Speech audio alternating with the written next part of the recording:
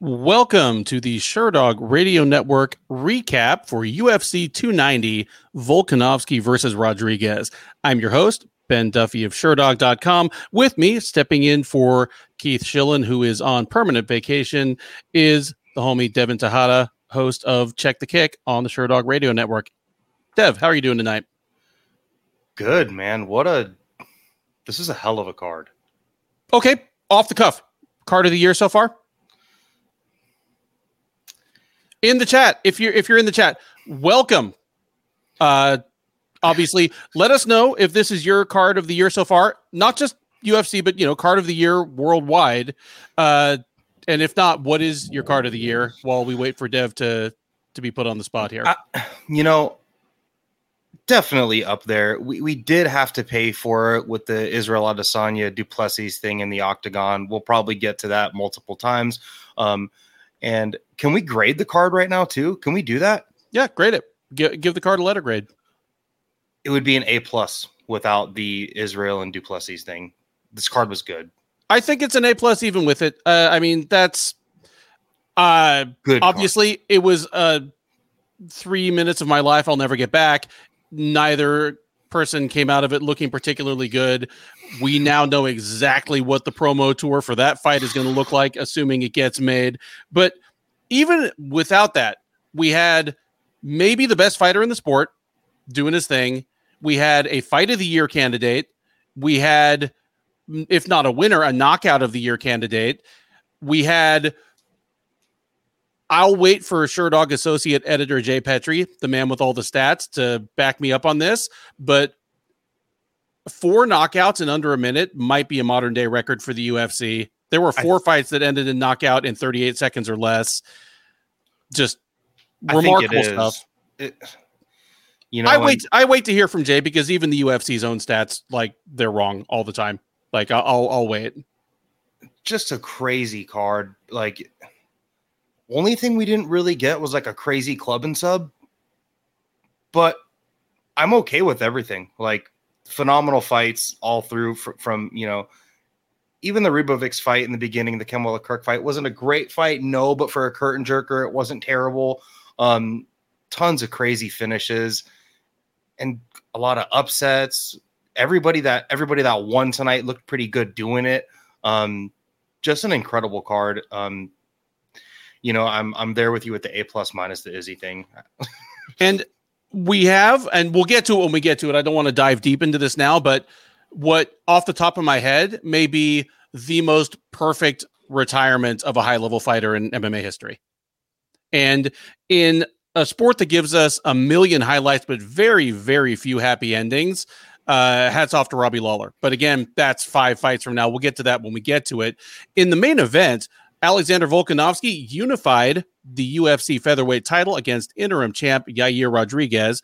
Rodriguez, of course, won the interim title over Josh Emmett at the same event that Volkanovski challenged Islam Makhachev for the lightweight title, made his bid for 2-division glory. So it was a very brief interim phase. I mean, really, there was no reason even to do so unless Volkanovski beat Makhachev. But that is what it is. We know how the UFC treats their belts. They went to unify the belts tonight. Volkanovski wins by TKO, ground and pound, late in the 3rd round. Talk to me about this fight. Whom did you have going into this fight, and were you surprised by anything?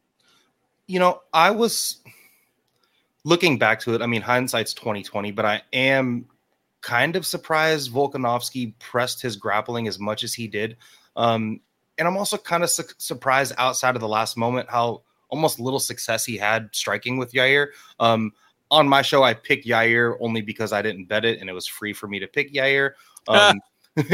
But and I thought the fight would kind of look like the whole 3rd round up until Yair was tired and got cracked.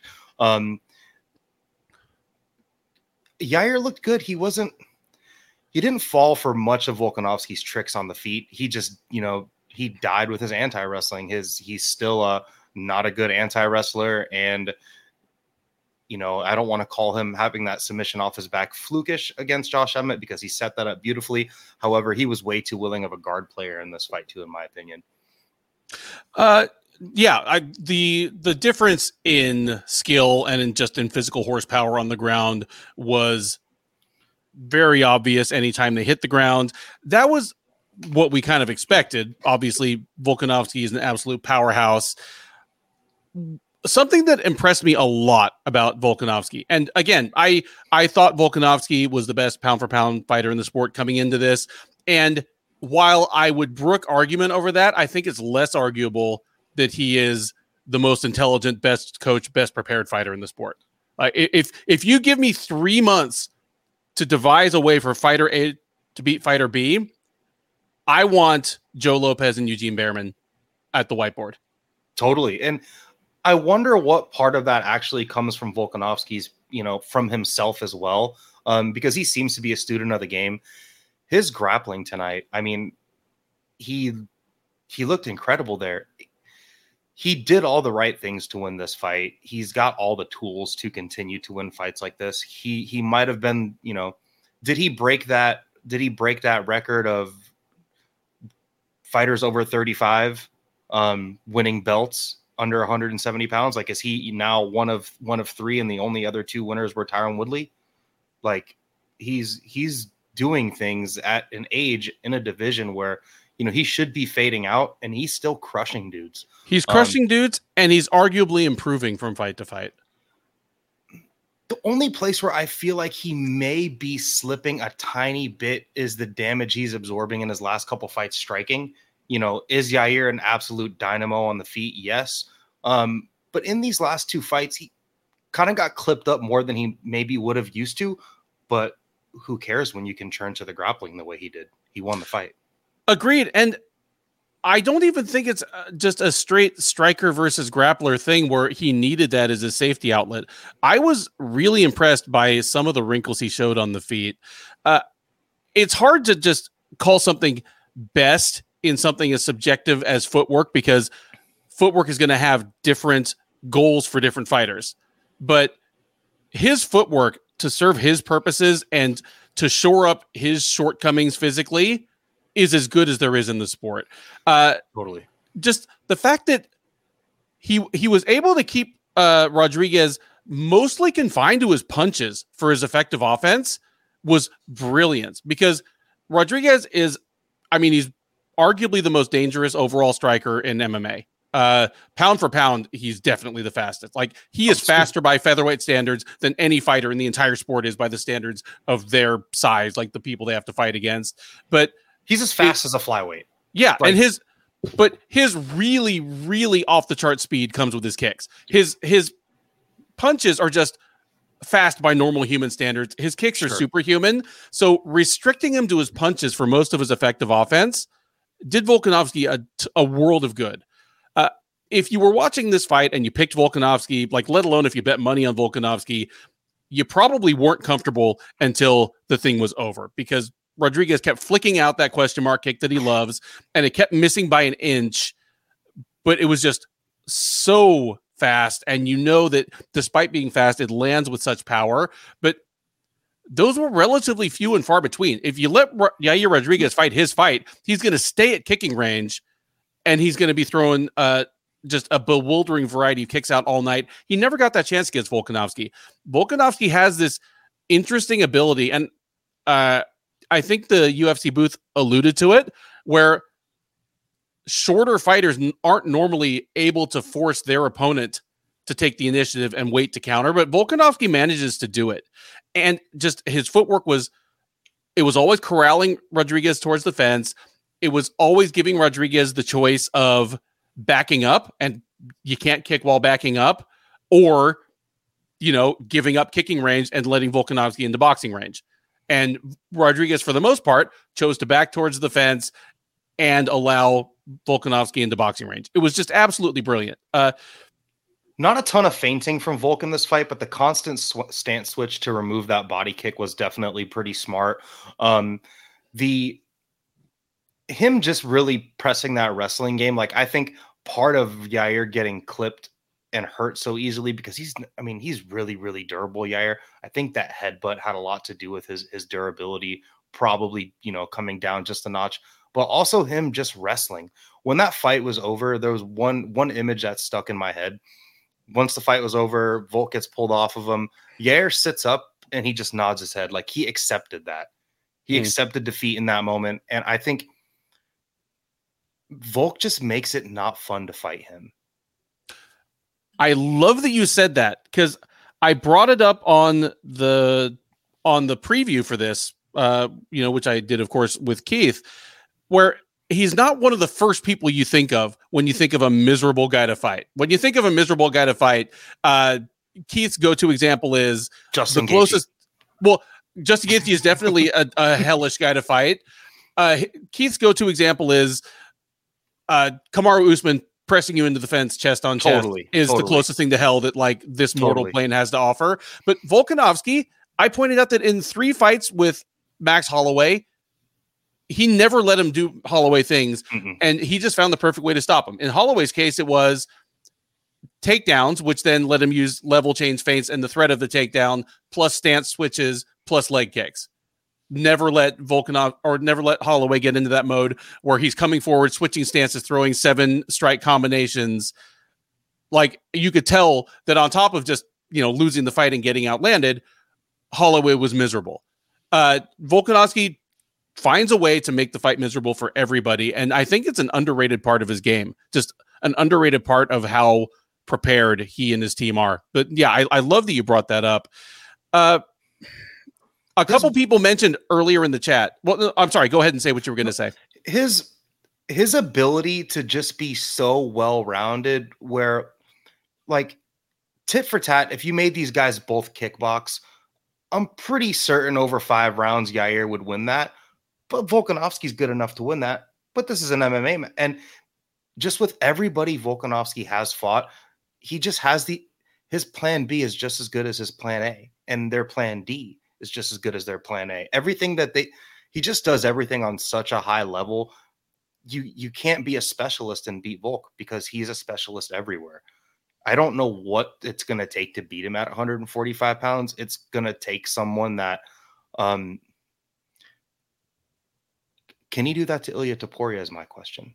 Well, we're not talking about next matchups for these guys yet, but in my opinion, we might be about to find out. Something a couple people brought up earlier in the chat, and I didn't have time to put it on the screen, but I definitely want to talk about it. Something that hopefully doesn't get completely lost in the narrative after this is that around the midpoint of round 3, there was a serious clash of heads where the crown of Volkanovski's head hit Rodriguez's chin. And Rodriguez took a shorter break from that than I kind of expected him to. I mean, it was egregious enough a headbutt that if Rodriguez had like gone down to the seat of his pants, I think we would have had a lengthy timeout where they were deciding about like no contest versus technical decision type stuff. Yeah. It was a bad clash of heads, but Rodriguez is just such a savage that there was no question of it. He's getting up, he's shaking out the cobwebs almost instantly. Obviously, there are tons of collisions in a cage fight. It is chaos under a very minimal rule set, but there are some collisions that are more one person's fault than the other. And if there's a clash of heads where somebody had his head down so that the crown of his, like he's hitting somebody blind, it's probably more his fault. Like if it was anybody's fault, this was Volkanovski's fault more than Rodriguez's. And the question to me becomes, how much did it affect the fight? Okay, there's 2 questions to that. How much did that clash of heads have to do with the fight ending in the 3rd round? And if it hadn't happened, how much did it have to do with the like outcome of the fight entirely? Because I'm fine stipulating that, you know what, Rodriguez might have still been a little bit rung up, and it was that much easier for Volkanovski to hurt him 90 seconds later. Oh, I mean, like, totally. It's accrued damage, and once you get your bell rung and you see stars, it's way easier, for you to take a similar shot and go down. And if you just never took that, it's harder than a punch. Even when that happened, you could hear Volk from the cage side, mics, whatever they're picking up in the octagon. You could hear him scream. I think he said like "fuck" or "damn it." He audibly cursed, or you could tell he knew what happened in that moment, and he could tell that the severity of that.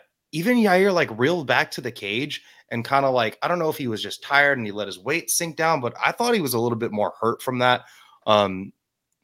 Images of that like Kyle Dawkins Kevin Holland fight were like replaying in my head when that happened, where there was just a very obvious head clash. And Yair is a dude that's so durable. I don't know. I could see it impacting. It's getting hit in the head with a baseball bat twice is definitely worse than getting hit with it once. Like I like that analogy. I mean, to me, it's certain it probably helped Volkanovski end the fight in the third round, but if it doesn't happen, the way the fight's trending, Volkanovski was yeah, maybe, but the whole thing felt like Volkanovski starting to roll downhill anyway. My wild guess is that he probably wins the fight anyway, but you hate to take that opportunity away from, again, in Rodriguez, probably the most dynamic striker in the entire UFC. So, I also think part of it was fatigue, man. Like Yair was not loving being on bottom, getting crushed from Volk like that. Do you think Volk, just in like a pure athletics competition, like how many dudes at welterweight is he stronger than? He looks strong as shit. Oh, I would say he's stronger than a lot of the guys at welterweight. Like he's a freaking beast, man. It's really cliche, but he's like one of those dudes that's just built different. Like he's short, stock. He has longer reach than a lot of the people that he fights, or equal reach. Like he has a longer reach than Max Holloway. He's got he's got the head of a dude that should be 6'4". Yeah, he's built like Donkey Kong. Like he's built for this. He is. He is. And his cardiovascular ability, even his durability at this age, his ability to switch things up. He's just so dynamic. He's so good. And I'm not even a huge Volt guy, but you got to give respect where it's got to give respect where it's due. I'm gonna put Skynet's quote up here, and I always appreciate Skynet's contributions to the chat here, but this is one that I'm going to disagree with. If he was hurt, he would have taken time. The entire experience of purposeful and inadvertent fouls in the UFC tells us the opposite. Fighters never take enough time, regardless of how hurt they are. The fighters who take time are the ones who are tired and want to rest. And even in those cases, it's not always, and it's not as long as they could. And it's to the point now where the ref will instantly tell the fouled fighter, you have 5 minutes, take your time. Sure. And and I don't blame the fighters necessarily. It's on their corner to tell them, hey, chill out. But, they're just full of adrenaline and they want to get back to kicking this guy's ass, even if they were losing. And 99% of the time, I don't even think okay, that's probably an exaggeration. 95% of the time, even if a fighter was compromised by whatever the inadvertent foul was, like a knee to the head, a clash of heads, a groin foul, they're going back in under a minute when they would have been well served by taking a couple of minutes. I disagree with that one. Fighters almost never take enough time. Well, you pair that along with this being that round being Yair's best round where he had the most success. Why wouldn't he want to, why wouldn't he be ready to just hop back in and try to get back to the success that he was having? The headbutt definitely has an impact, but there's no way for us to know whether, it was 75% of the reason why the finish came, or 20%, or 0. Yeah. But it'll give something to argue for Yair. It will. It'll give something to argue for Yair. And with that, unless you have anything else to say about the fight itself, I'm kind of interested in what you think about what is next for these two guys. Any other thoughts on the fight overall? Volkanovski's really good. that's Volkanovski's really good. He's a mother effer. If the UFC still gave their pay-per-view cards taglines like, UFC 74 or 61 bitter rivals, UFC, like this would be UFC. Yeah, UFC 290. Volkanovski is really good. What do you do next with this guy? Alexander Volkanovski, you're defending now undisputed champ. Okay, sorry, I do need one more rant. Bruce Buffer introduces these two guys. He introduces Yair Rodriguez, the interim featherweight champion. He introduces Alexander Volkanovski, the reigning, defending, undisputed record scratch. No, that is not undisputed. Not if there's an interim. You're having a unification bout. It is literally the opposite of undisputed. It's being disputed right now. How can you say this word dozens of times, maybe over 100 times in your professional career and not know what the fuck it means?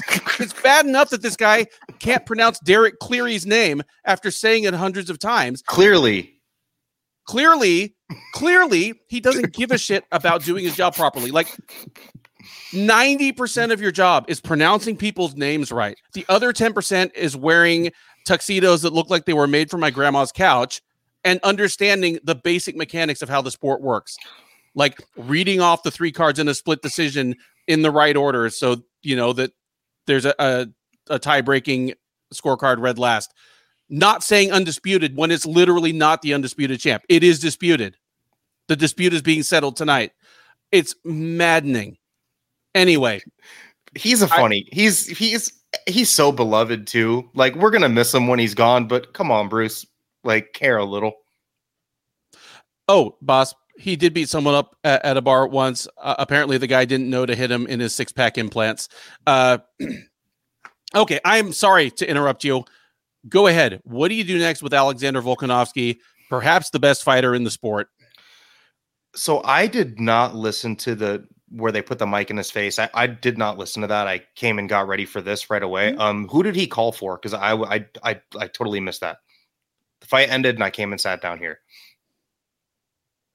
Yeah, I don't know either. Like I cut straight to this. I kind of let Twitter and I let people in the Sherdog editorial Slack let me know what's going on in the post-fight interviews and at the post-fight press conference. Jade Bunk, one of our in real life friends, since he actually ran into Keith on one of Keith's very frequent, apparently, vacations, says, I'd like to see him versus Aljo if Aljo moves up. You know what? If Aljamain Sterling moves up and challenges Volkanovski, Volkanovski's probably going to be like a minus 400 favorite. And I would still almost rather see that in some ways, just as like a fresh idea than, you know, any of the contenders we're about to talk about. He could go and try to rematch Islam. That is an obvious possibility. A lot of people probably want that. It does seem like for whatever reason, the fan base has a distaste toward Islam after that fight. And I feel like the fans want that one back for Volk, maybe even more than he does himself. Another option could be that Aljamain option. Totally could be that Aljamain option. Shoot him up there. Aljamain was in the crowd. Aljamain seems like a dude that plays his cards pretty right. I don't know how willing and ready Aljamain is probably going to want to come up and fight Volk after the way he looked tonight. I think that's a really bad fight for Aljo. For me, I think, quite frankly, Topuria would probably make the most sense. Just because I think it's a fun matchup. I think him versus Topuria would probably be more fun than him versus Aljamain and him versus Islam, just based off the style. Topuria is a really, really good grappler, a small, stocky powerhouse dude with really good boxing. I just think it'd be a more fun fight in general, better for viewing. I'm going to go with Topuria. And plus Spain, you know, like that's a huge market. Yeah, and hell, by the time maybe they'll throw it in Mexico, but the way their Mexican champs and contenders are going down, Topuria might be the closest thing they have to like a Mexican contender by the time. You speak Spanish? Like, do you speak Spanish? No. Oh yeah. For Topuria, do you speak Spanish? Yeah. Okay, get him in Mexico. Yeah. I'm actually with you here. If you can't account for something like another champ like leaving his division and and challenging something like Aljo, but men's featherweight, same as welterweight, had kind of the fleet of undefeated prospects moving up the rankings. Like, of course, at welterweight, it was Shemaev, Rachmanov, Brady, and in his own way, Jack Della Maddalena, who should have fought tonight. At featherweight, it's, Ilya Topuria, Movsar Evloev, Jack Shore, and Bryce Mitchell. Shore and Mitchell have now already lost. And, I mean, it's not like they go all the way to the back of the line, but some of the shine is off. You're left with Topuria and Evloev. Of those two, Topuria is by far the more interesting matchup for Volkanovski, and he's the one who's proven more. He has, some top 10 wins. He had maybe a borderline top 5 win in the form of Emmett. So I'm with you. Give me Topuria versus Volkanovski, but I can feel what UFC Chief Operations Officer Hunter Campbell, previously their Chief Legal Counsel, must have been feeling when he kind of said to Volkanovski tonight, "We'll figure out what's next for you," because it's getting to that point. Yeah, and I understand Volk said that he would like to go up and challenge for the bell and then fight the winner of the BMF title, title fight thingy here in a few weeks. I think that could make some sense for Volk too. Maybe go and get a big name and fight the winner of Justin Gaethje, Dustin Poirier #2. I think that'd be cool for him, but also I kind of want to see him stay in his lane and maybe get one more scalp possibly at 45 and then go up and do whatever he does. Or maybe, I mean, if he beats Topuria, he might as well just walk away take his toys home and walk away and be one of the greatest MMA fighters we've ever seen. That's seriously, it's rare that we get to the point with a fighter who is still apparently in or close to their prime where we're reduced to talking about fantasy matchups to even have anything interesting to do with them. Totally. And there's always the outside chance we get surprised by that. A year ago, or a little over a year ago, Alex Pereira seemed like, oh, well, this is just something interesting to do with Israel Adesanya before he has to decide whether to retire on top, try 205 again, or do, like, what the hell do we do with this guy? And all of a sudden we got drama out of that. So you never know in a sport as unpredictable as this, but sure. Volkanovski is entering that range for sure. And if he takes another fight and loses that fight, he's going to be credited with an automatic rematch, no matter who that person is. Assuming he wants it. Yeah, absolutely. And I'm not normally a fan of immediate title rematches. We're about to talk about a likely situation for one in a few seconds here, but the few cases where I think they're okay is when there was any kind of controversy in the fight, or you're talking about one of the most dominant fighters in the sport. He certainly is that, at least. One last question, and here, just Chris Wiz says, let Volk pass featherweight kingpin Jose Aldo, who won 8 featherweight title fights. He's there already, in my opinion, man. And is Volk the GOAT featherweight? If not, what does he have to do to become it? I need to actually sit down and put some thought into this. And I usually reserve my time to do a lot of thinking about this, because my thinking involves like drawing on a piece of paper usually, or just or slamming stuff into an Excel spreadsheet and like sorting it, because there are days when I think Jose Aldo is the greatest fighter of all time, period, regardless of weight class. So in my mind, I can't have Volkanovski pass him on the featherweight list all time without adjusting a couple other things in my mind. Volkanovski might be the greatest featherweight of all time right now. I don't know, man. If not, all he needs is more reps. Just beat the best available guy one or two more times. That's it. And he's beating these dudes in 2023, not in WEC. That also, for me personally, I think caliber of competition, like beating dudes today, holding a belt today means more than it did 10 years ago. People are just better. Well, I can't agree to that because that would make all of my incredibly encyclopedic knowledge of historical MMA less valuable. Sure. So I have to argue that like it's subjective. Igor Vovchanchyn is still like, you know, one of the greatest heavyweights of all time because of shit he did in 1998. Sorry, man. Like it's subjective. I still think Silva's the best middleweight. It's subjective, but I'm probably wrong anyway. Let's move on to our co-main event since we've now talked about the main event for a solid half hour. In our co-main event, we had a flyweight title fight between defending champ Brandon Moreno and challenger Alexandre Pantoja. Going into this one, I obviously the specifics of the style matchup were very different, but I felt a little bit about it the way I did about Volkanovski versus Rodriguez, where I don't know if Rodriguez is the second best featherweight in the division, but he might be the most dangerous challenger just in terms of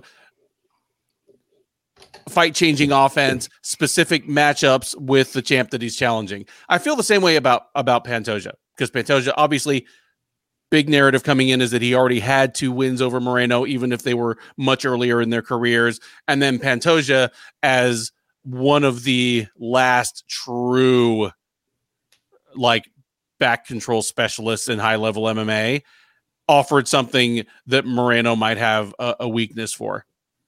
I picked Moreno to win this fight, and we got a super close fight out of it. I scored this fight for Moreno, but I'm not happy about it. And I think I'm very much in the minority. When I last checked MMA decisions, not all the scorecards were in. I'm interested to see how much of an island I'm on here. Oh, please don't hurt me, MMA decisions. I'm not mad at any scorecard. You can have anything. Son of a... Okay, this isn't too bad. I mean, it's bad. There's like 25 scorecards for Pantoja and 5 for Moreno, but I'm on an island with Alex Lee from MMA Fighting. He's a homie. What up, Alex? Casey Leiden. So I'm comfortable with like Casey and me like fighting the 25 people that scored it for Pantoja. Like we'll take you guys. Yeah, I'm not too mad about it. How'd you score the fight, guys? I stopped scoring this fight after the 3rd round. And I know I'm not supposed to, but this fight was just so crazy. I set my phone down and I was standing up. Okay, Pride scoring style. Who do you feel like won the fight? You know, I think 3 different judges. There you go. Pride never dies. Yeah. It just depends on how you, and even though there is set scoring criteria, it just depends on what that judge favors in that moment. Like there was it the 5th round where, I mean, Moreno was snapping Pantoja's head back over and over again with the jab, clipping him up on the feet. And then he would get his back taken and get a body triangle sunken in. And Pantoja would maybe have control for 2 minutes in that moment, in that round. And it just depends on how, you know, where is the back control and the 5 to 10 clubbing shots from Pantoja while he had his back. Does that weigh more than him getting his head snapped back by like 7 or 8 jabs from Moreno, or Moreno clipping him up in the pocket? What really stood out to me in this fight was Pantoja's durability. Like he was getting his bell rung all over the place. And I don't think Moreno fought the smartest fight here. I don't think he should have been in the pocket as much with Pantoja. His jab from distance, his distance striking, his 1-2 was on fire. He could have just clipped up Pantoja with that jab. Every time Pantoja wanted to crush the pocket, maybe hit him with a 2 down the pipe and just circle out. And I was really surprised I didn't see any offensive wrestling. When Pantoja would close the distance, Moreno has an incredibly fast blast double, or he'll even get that double underhook, and double underhook, shift an angle and dump people down. Like I don't think Moreno fought the best fight he could fight here. I walked away from this fight thinking that Pantoja probably won, but I still think Moreno's probably a little bit better. Well, it's notable that you say that, since it's very likely we're going to get a rematch. Yeah, there's plenty of healthy disagreement here, and I've been throwing comments up the whole time you were kind of breaking that down. To me, it came down to, I gave Moreno the 5th round. Me and too. I think I'm okay. You're with me, but I think that we're probably very much in the minority there. And here's the thing.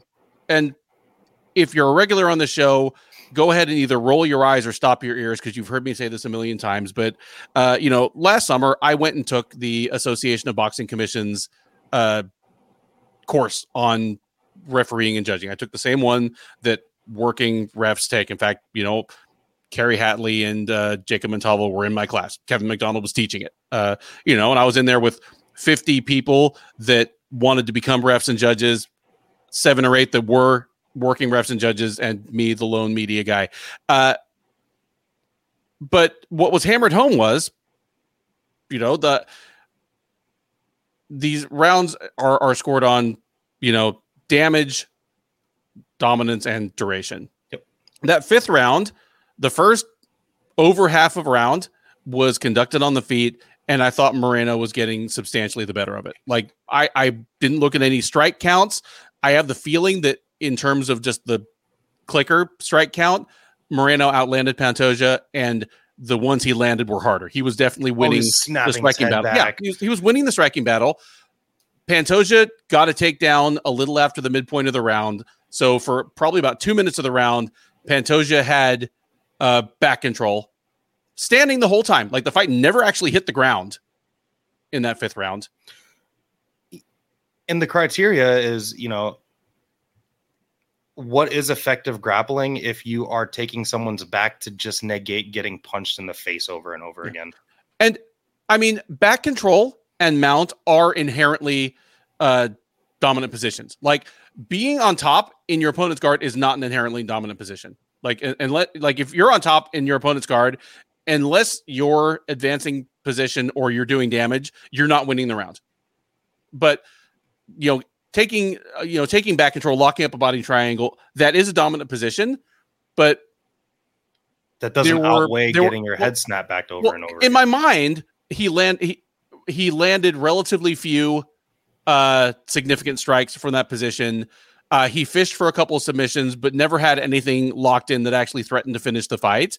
So it just didn't outweigh the first half of the round where Moreno was clearly getting the better of the striking. That was, in my opinion, and that swung the fight for me. I had it 2-2 going into the last round. So I scored the fight for Moreno, and I knew I was going to be very much in the minority. But yeah, I don't hate my scorecard, and I definitely don't. Like, I'm not judging anybody that had it for Pantoja either. Like, I understand why he won. Yeah. You remove that body triangle, and if he was just, had Moreno's back, holding him up against the cage and stomping on his feet and kneeing him in the body and holding position, the ref might have broke that up. And that's kind of what I look at, where I'm like, okay, what is causing the true damage here? And what is one guy trying to win this fight, or is one guy trying to stop having damage piled up on him? And that's kind of what that 5th round back take looked like for me. And good on Pantoja, because it worked. It won him the fight. Like, and 3 different judges might have scored this. You put 3 different judges in there and you're going to have 3 different scorecards. This fight was that close. I think Pantoja fought the best fight he could, and I just don't think Moreno did. And it's interesting. I thought the first round was very clearly a Pantoja round. Like, he took Moreno down, busted him up with an elbow, cut him wide open. I thought the second round was very clearly a Moreno round. Like, he was just his left hand was money that whole round. But yeah, any way you want to score the last 3 rounds, I'm not mad at you. Like, I thought round 4 was pretty clearly a Pantoja round, but I could even see the argument for Moreno there. 3 and 5 complete coin flips based on what you value. So it's yet another case, and we have one of them seemingly every week on these recaps, where a close fight is not always a robbery. A split decision is not always a robbery. And I say that as a guy whose pick on this one was frozen out by the actual judges. Are we assuming we get a rematch immediately? Oh man. Here's the thing: is if we don't, do we see Pantoja fight Amir Albazi, because that's really who's the next, or he's already beat Royval. He does have that loss to Figueiredo. However, Figueiredo doesn't know what division he seems to be fighting in, and he's lost to Moreno, got finished by Moreno last time out. Do we want to watch this again, or do we want to watch him fight Amir Albazi? If you ask me, I would rather watch this 5 times than Pantoja fight Albazi. If it's down to what I would find entertaining, I'd love to see these guys fight again 5 months from now. Absolutely. Because each one of these guys has things that he can take back to the drawing board, that his coaches can take back to the whiteboard. And I'd love to see the adjustments they make. It was the rivalry between Moreno and Figueiredo, even though it put a division on hold for almost 2 full years. It was so awesome. It gave us 4 fights that ranged from good to all-time good. Like, there wasn't a single fight there that was less than like a B+. And not so much Figueiredo because he was a little older and more of a finished product, but it made a better fighter out of Moreno.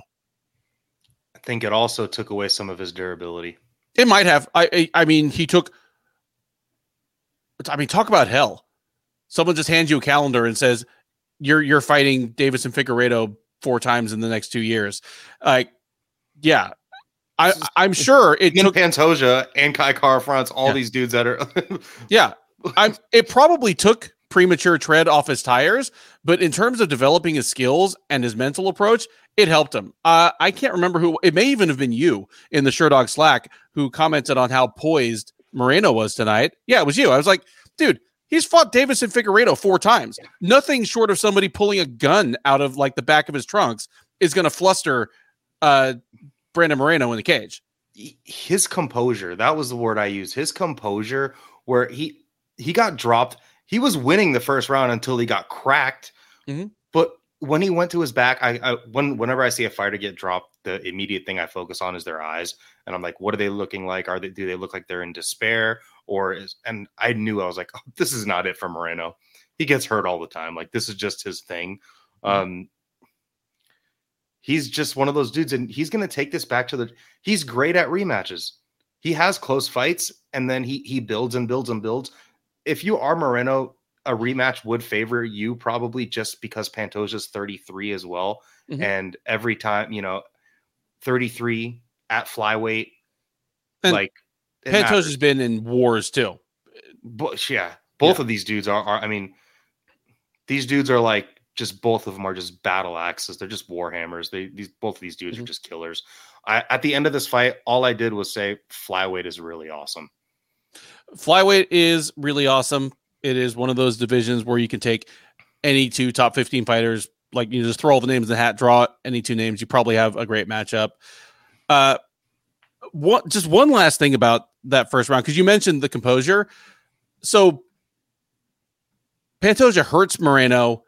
They go to the ground, and for about 15 seconds, it is a wild scramble.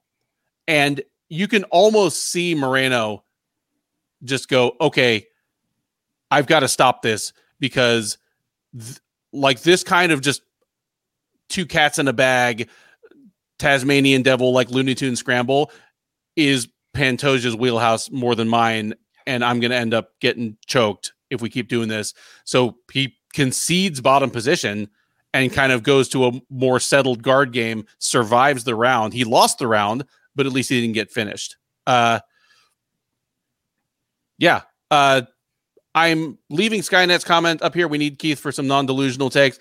I'm fine being called delusional, and I am fine freely conceding that basically everybody I have on the show with me, whether it be Keith, whether it be Dev, Lev, hell, my kid Adam is probably a better fight analyst than me, but all of your argument goes out the window when you say go look at Fight Metric. No, don't go look at Fight Metric.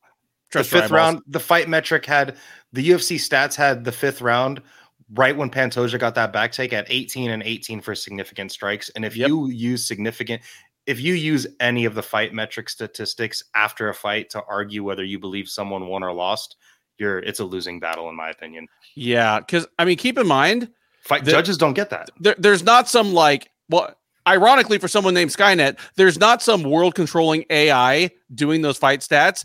it is a bunch of dudes looking at tape, and those dudes are not even as smart as me.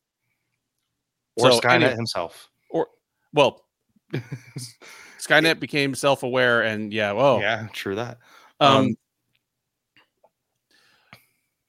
Any other thoughts about this? I mean, we're probably getting a rematch. Sounds like we're all at least basically okay with it. This fight was incredible, and it was literally just like two stray cats in the dumpster behind Denny's brawling over chicken bones, and I'm just totally down to watch it again. This was great. Best fight of the year.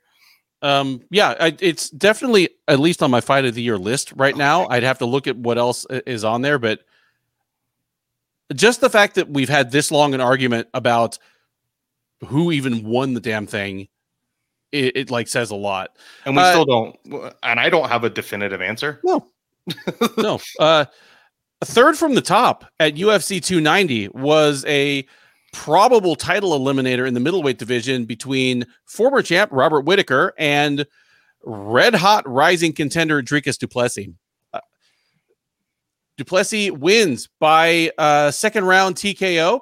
He won the first round, and then in the second round, where one might have figured out that, one might have assumed that Whittaker would buckle down and turn into Robert Whittaker. That never happened. Du Plessis just kept rolling downhill, gets a pretty brutal TKO in the middle of the round, just with a hail of punches on the former champ.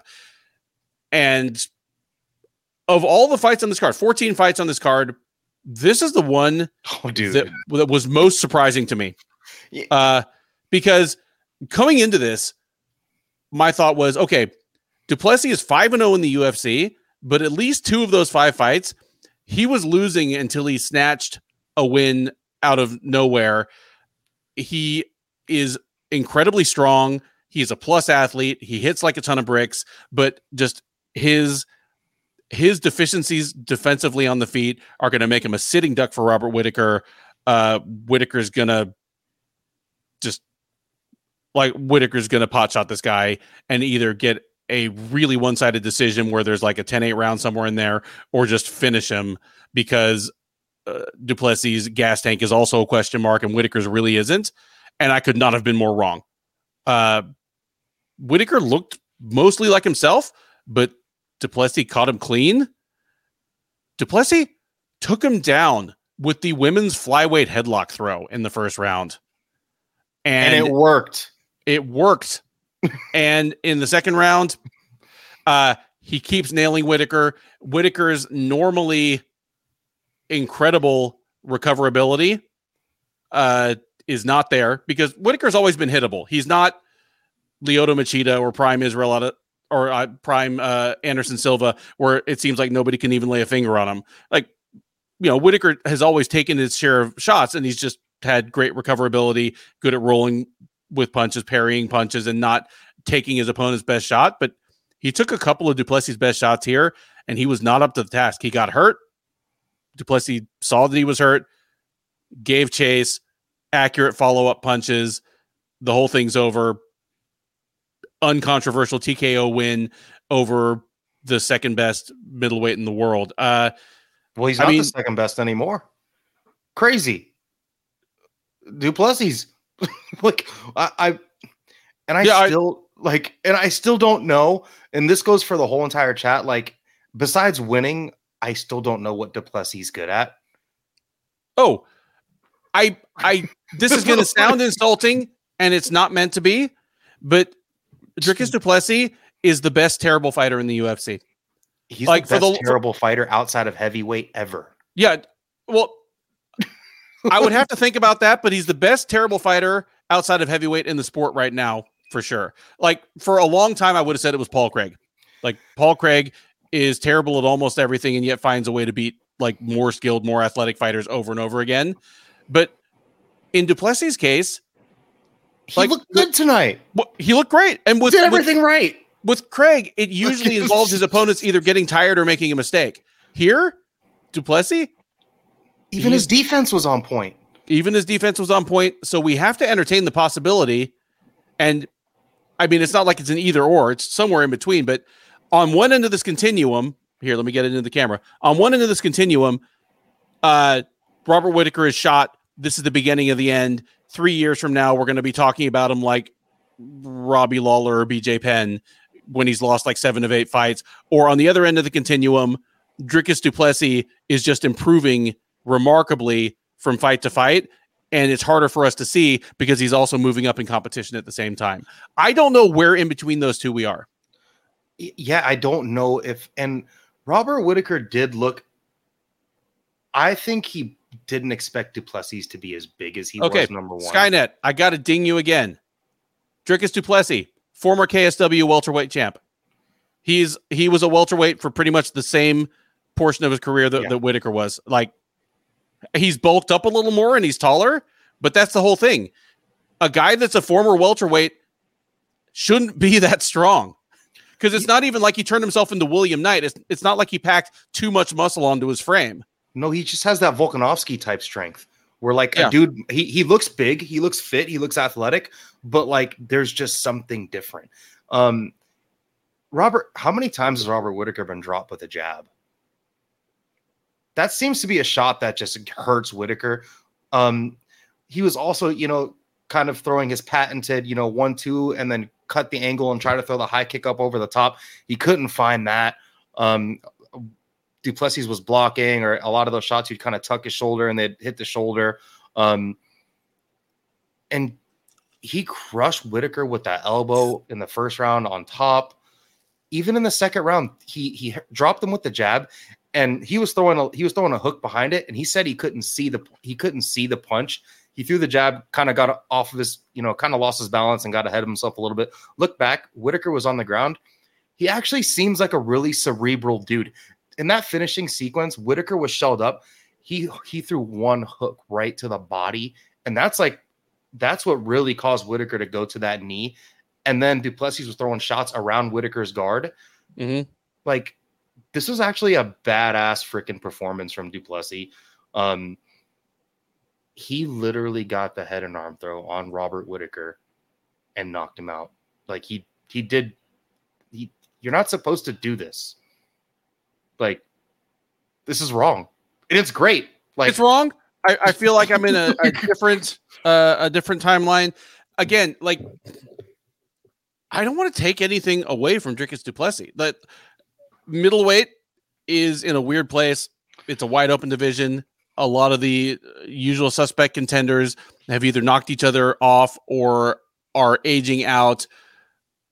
But winning 6 fights in a row in any division in the UFC is an accomplishment. There's just and du Plessis, again, I threw up that continuum earlier. I have the feeling, like, we'll talk about matchmaking in a moment, and Whittaker's probably going to have to take a step back from this and maybe fight a non-top 4 fighter for the first time in 8 years. Maybe he'll just have to fight a top 10 fighter.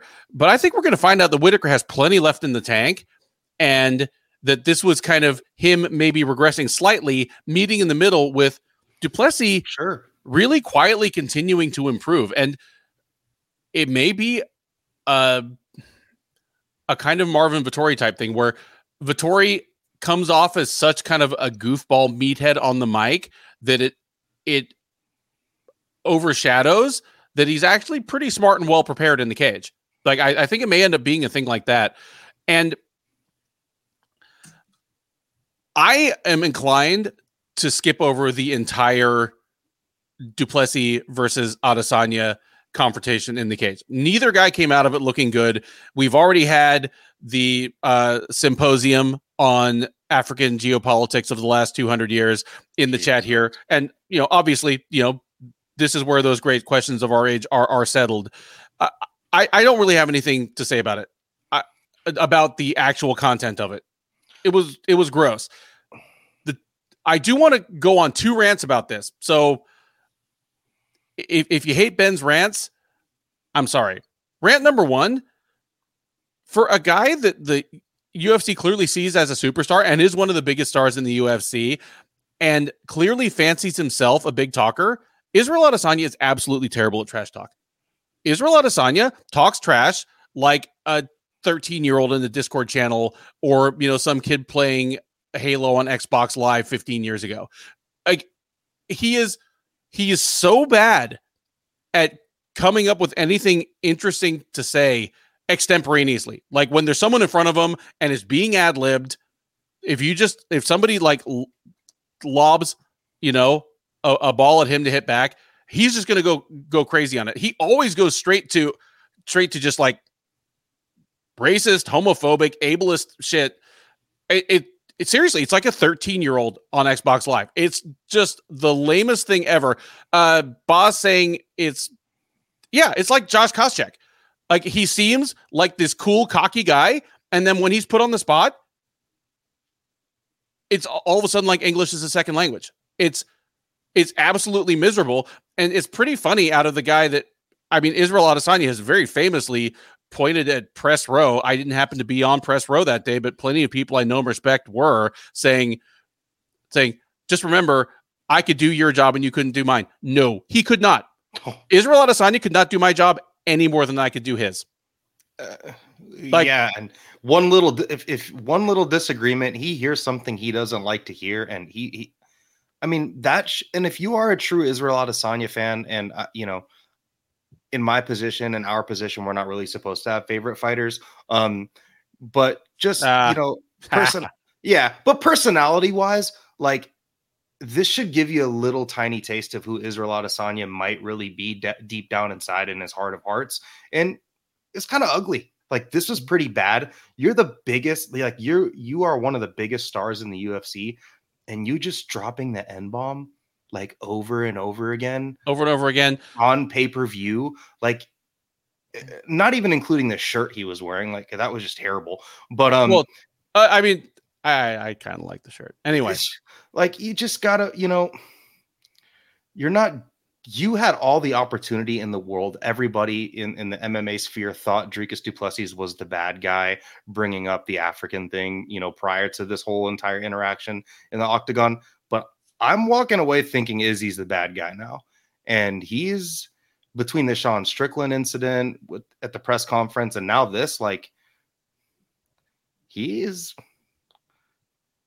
mentally, I don't know where he's at, man. Yeah, and more than anything, he's a competitor. I don't think it's going to get under, like, I threw Alan's comments up there.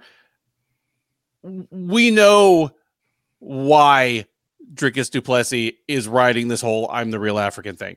We know why he's doing it. Whether you want it clearly worked. Look, exactly. Whether you want to defend it and justify it or not doesn't matter, because he's not expounding on African history. He is trying to piss off Israel Adesanya, and it's working like a charm. But the thing I will say is, leaving aside all of that, I love that he and Cameron Simon, his teammate, have stayed in South Africa for their training, because it makes me super happy when regional fighters, whether they're in North America, anywhere near me, or worldwide, find and develop training bases where they are. For one thing, I think it creates a rising tide that lifts all boats. Think of how different Mexican MMA would be right now if Alexa Grasso and Brandon Moreno had both just moved to Vegas for training 4 years ago. Sure, it would be like in all these small camps. Like Volk even came from a small camp as well before he joined forces with Eugene Behrman, and he still splits his camps up. Sure. Max Holloway is another one of those dudes that comes from like a tiny camp that just kind of doing their own thing, and this is good for South African MMA and African MMA in general. Mm-hmm. Did you hear that story there at the Palms, and how they were du Plessis and Simon were speaking their native language, and the owner of the Palms, I guess, is also South African, and upgraded them to a presidential suite? That's pretty cool. Yeah.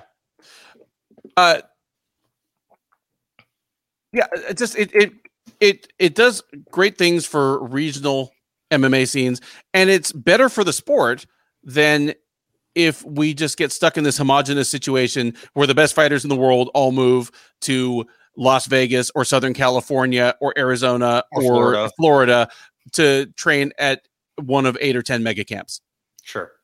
I mean, there's a reason why, in my mind, as a fan of MMA from kind of like the early 2000s, think, oh man, Korean fighters are crazy. It's not because Koreans are crazy. It's because the camps in Korea train people certain, like, Totally. like Look at Shootbox, for example. Yeah, that diversity is what makes the sport great and interesting to a great extent. Yeah, and I got to throw one more comment up here that I saw. Yeah, 30C West doing the same thing as Conor did, attacking Khabib for training in the States, or Andrade de Gadelia. Absolutely perfect example of that. And it's funny because they never actually ended up fighting, but Conor like blowing up Rafael dos Anjos for moving to LA and saying, yeah, all these Brazilian guys like carrying the Brazilian flag, but they don't actually want to live in Brazil. They all want to move to LA and like live where it's nice and like train at like King's MMA and shit. Dude, RDA was so mad about that. I think he was so mad about that he like ripped himself in half like Rumpelstiltskin, and that was just one more injury layoff for RDA, which is why that fight never happened. No, I loved it as trash talk, even if like it was like really, anyway. This worked out perfectly for the UFC as well. Another thing to keep it to probably, think about is the PFL's major push into Africa with Francis Ngannou and that whole debacle that they have going on. I think the UFC is really trying to chauffeur Duplessis into this title picture so they can kind of try to corner that market before PFL does. So this is kind of working out perfectly for the UFC as well. Heated rivalry that hasn't even had a fight yet. And now that Pereira's gone, Izzy needs a rival. And another thing too, is Izzy's probably happy about this, because if not, we'd be probably thinking he should move to 205. And based off of his 205, his attempt to go at 205 and who's up there right now, Izzy is probably better off fighting Duplessis than any of the 205 contenders anyway. That's quite valid. Boss, our original ROG, our guy whose name is over the Shillin' and Duffy Show Hall of Fame, says, God, I wish Chael would have won.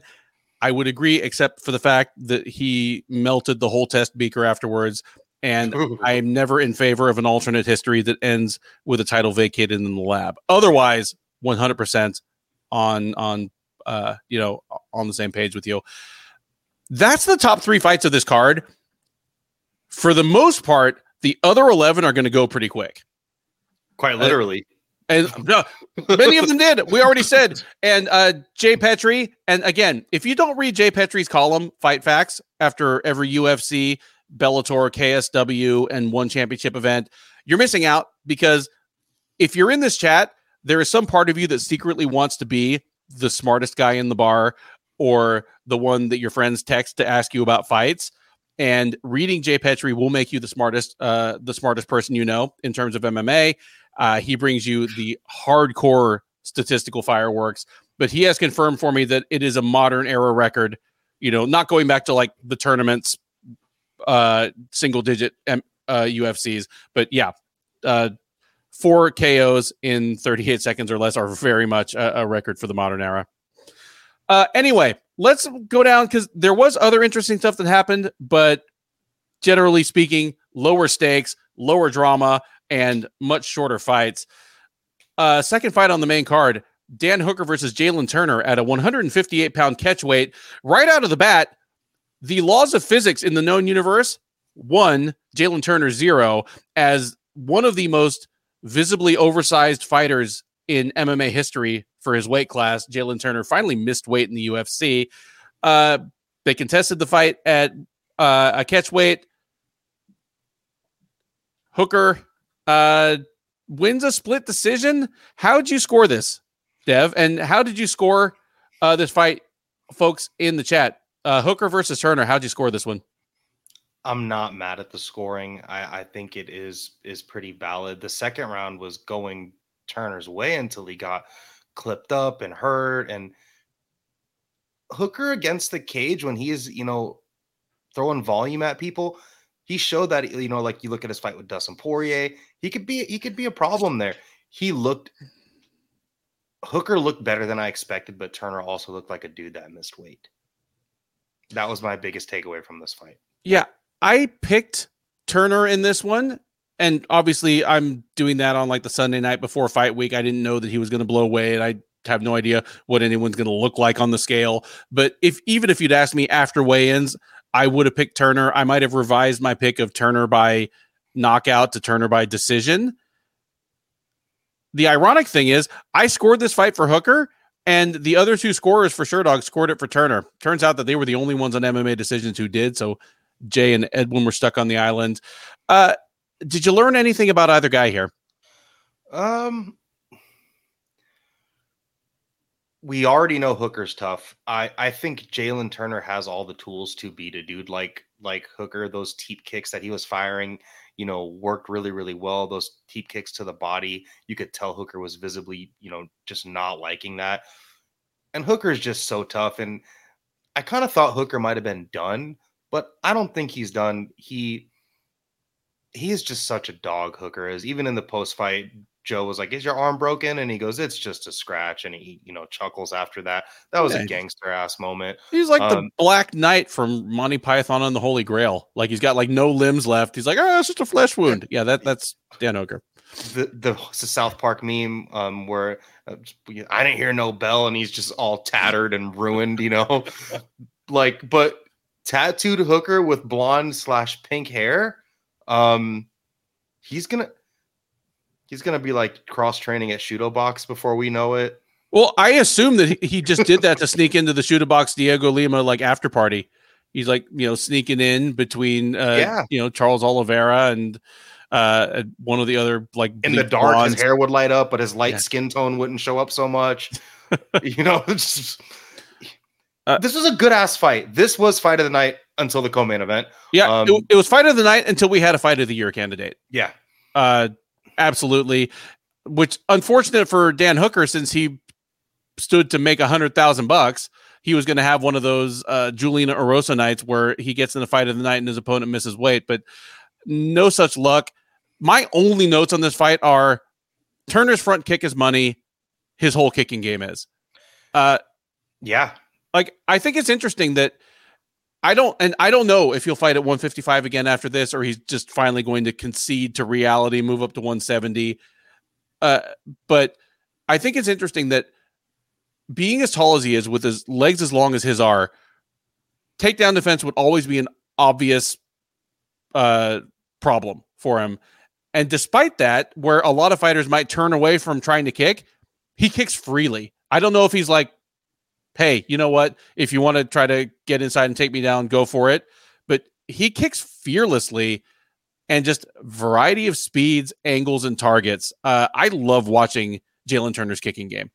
His front teep to the body is like one of the best in the UFC. It's really, really good. He uses it like a jousting spear. And I think that may be his thing, where he's like, "Hey, you have to eat 13 of these jousting kicks to the liver and body and the solar plexus. Yeah, maybe you'll get it on me and get a takedown, but I'm big enough to maybe scramble out, but I'm going to hit you with 10 of these kicks to the body first." Turner just is just like a guy that misses weight. His durability just didn't seem there. And once he started flagging, he started flagging pretty bad. I think him at 170, where he can kind of retool things, build his body accordingly, because if he goes to 170, he'll still be just as fast. And maybe he can put on a little bit of muscle, a little bit of weight, and be more hydrated and just be more durable. Yeah, even if he doesn't change his physique one bit and just shows up that much more hydrated, cardio and durability. He's oversized for welterweight. Like, he's at least as tall as Neil Magny and has better reach. God, if he moved up to welterweight and they made him fight Neil Magny, I would crack up. They already made me watch Neil Magny versus Phil Rowe, where it was two like 6'3" black dudes with braids that looked the same from like 60%, like 60% of the angles you could take. They looked like interchangeable. Like, don't throw Turner into that mix. Squint a little bit, Dude, go up another weight class. Throw him to 185. He's taller than Robert Whittaker and Dricus du Plessis.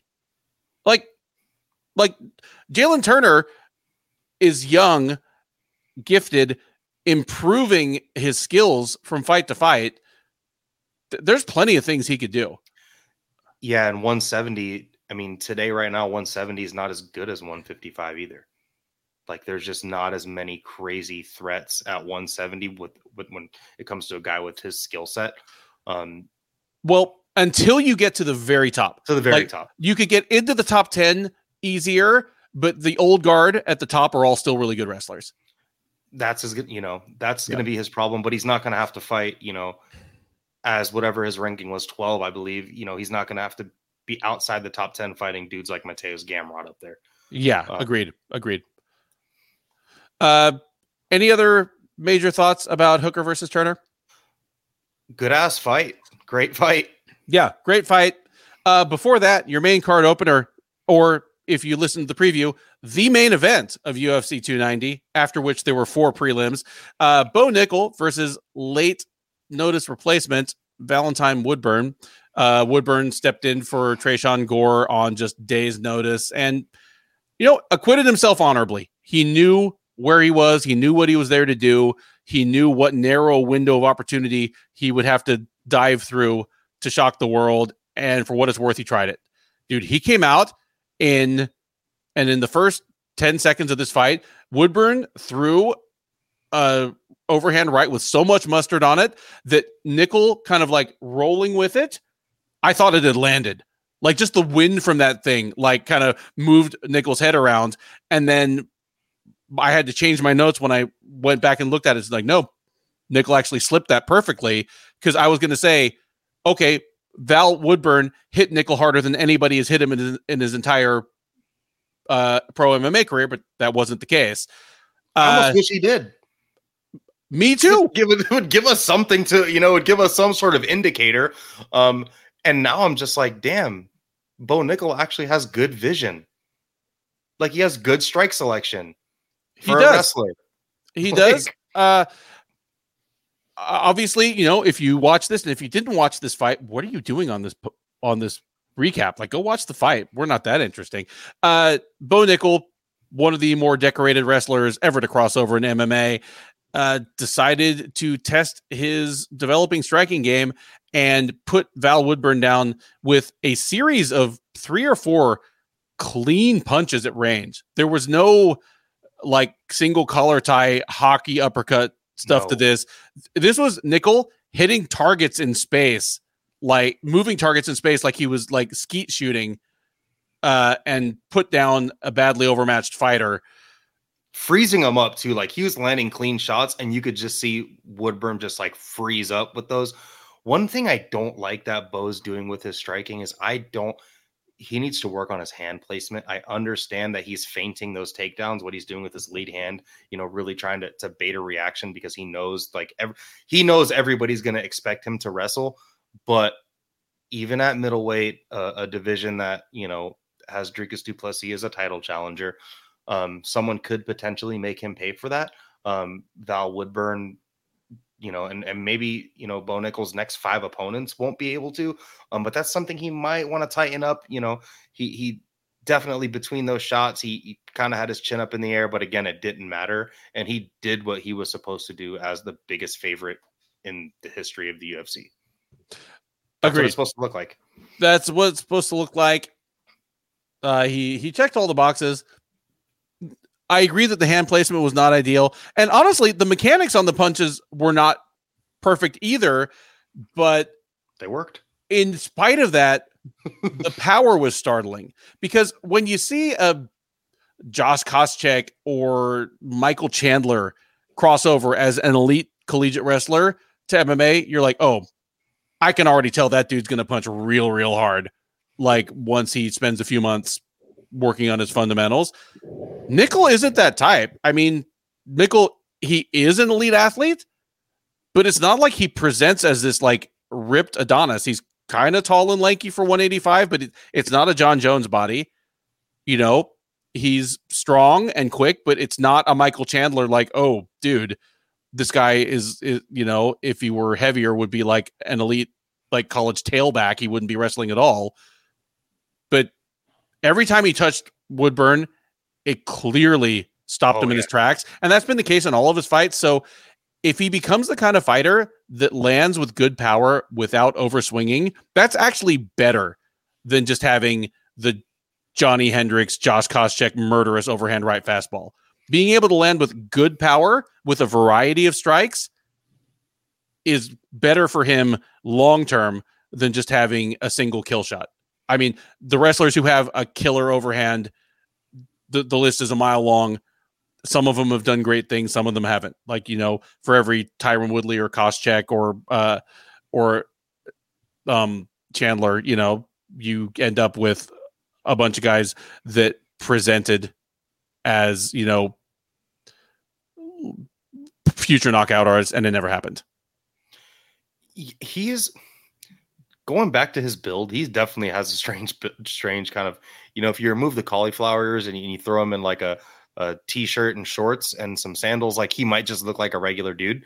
I mean, no, go ahead, but like the words you're looking for are Ben Askren.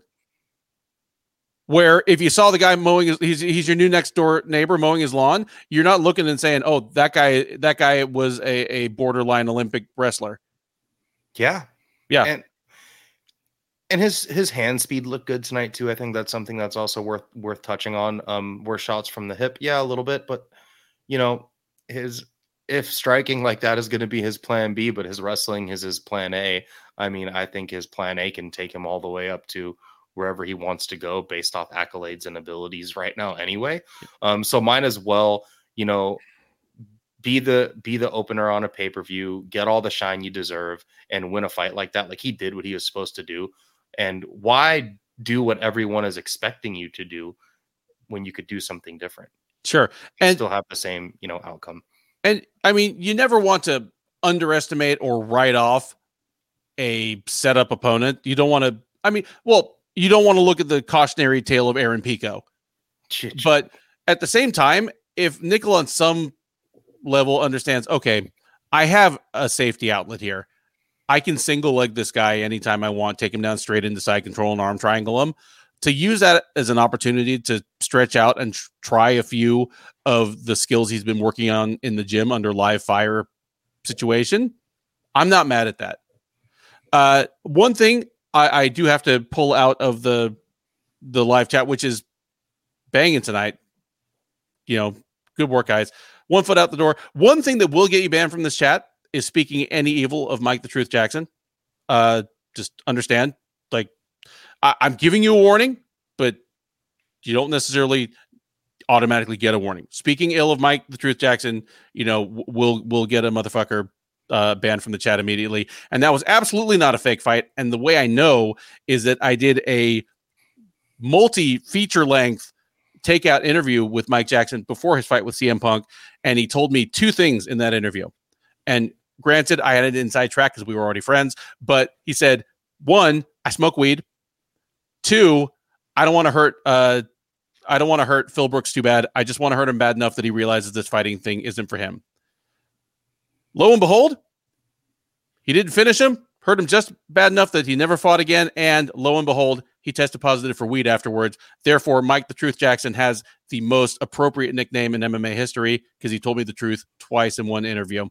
Any other thoughts on Nickel versus Woodburn?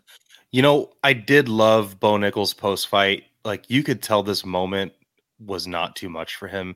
His post-fight interview, he stated, yeah, knocking people out, in the UFC in this octagon in front of you guys is pretty cool, but being a good husband and a good dad is even more cool. I like a dude like that. You go from that to what we saw with Izzy, and I mean, two completely different things. I mean, that always makes me slightly nervous, to be honest.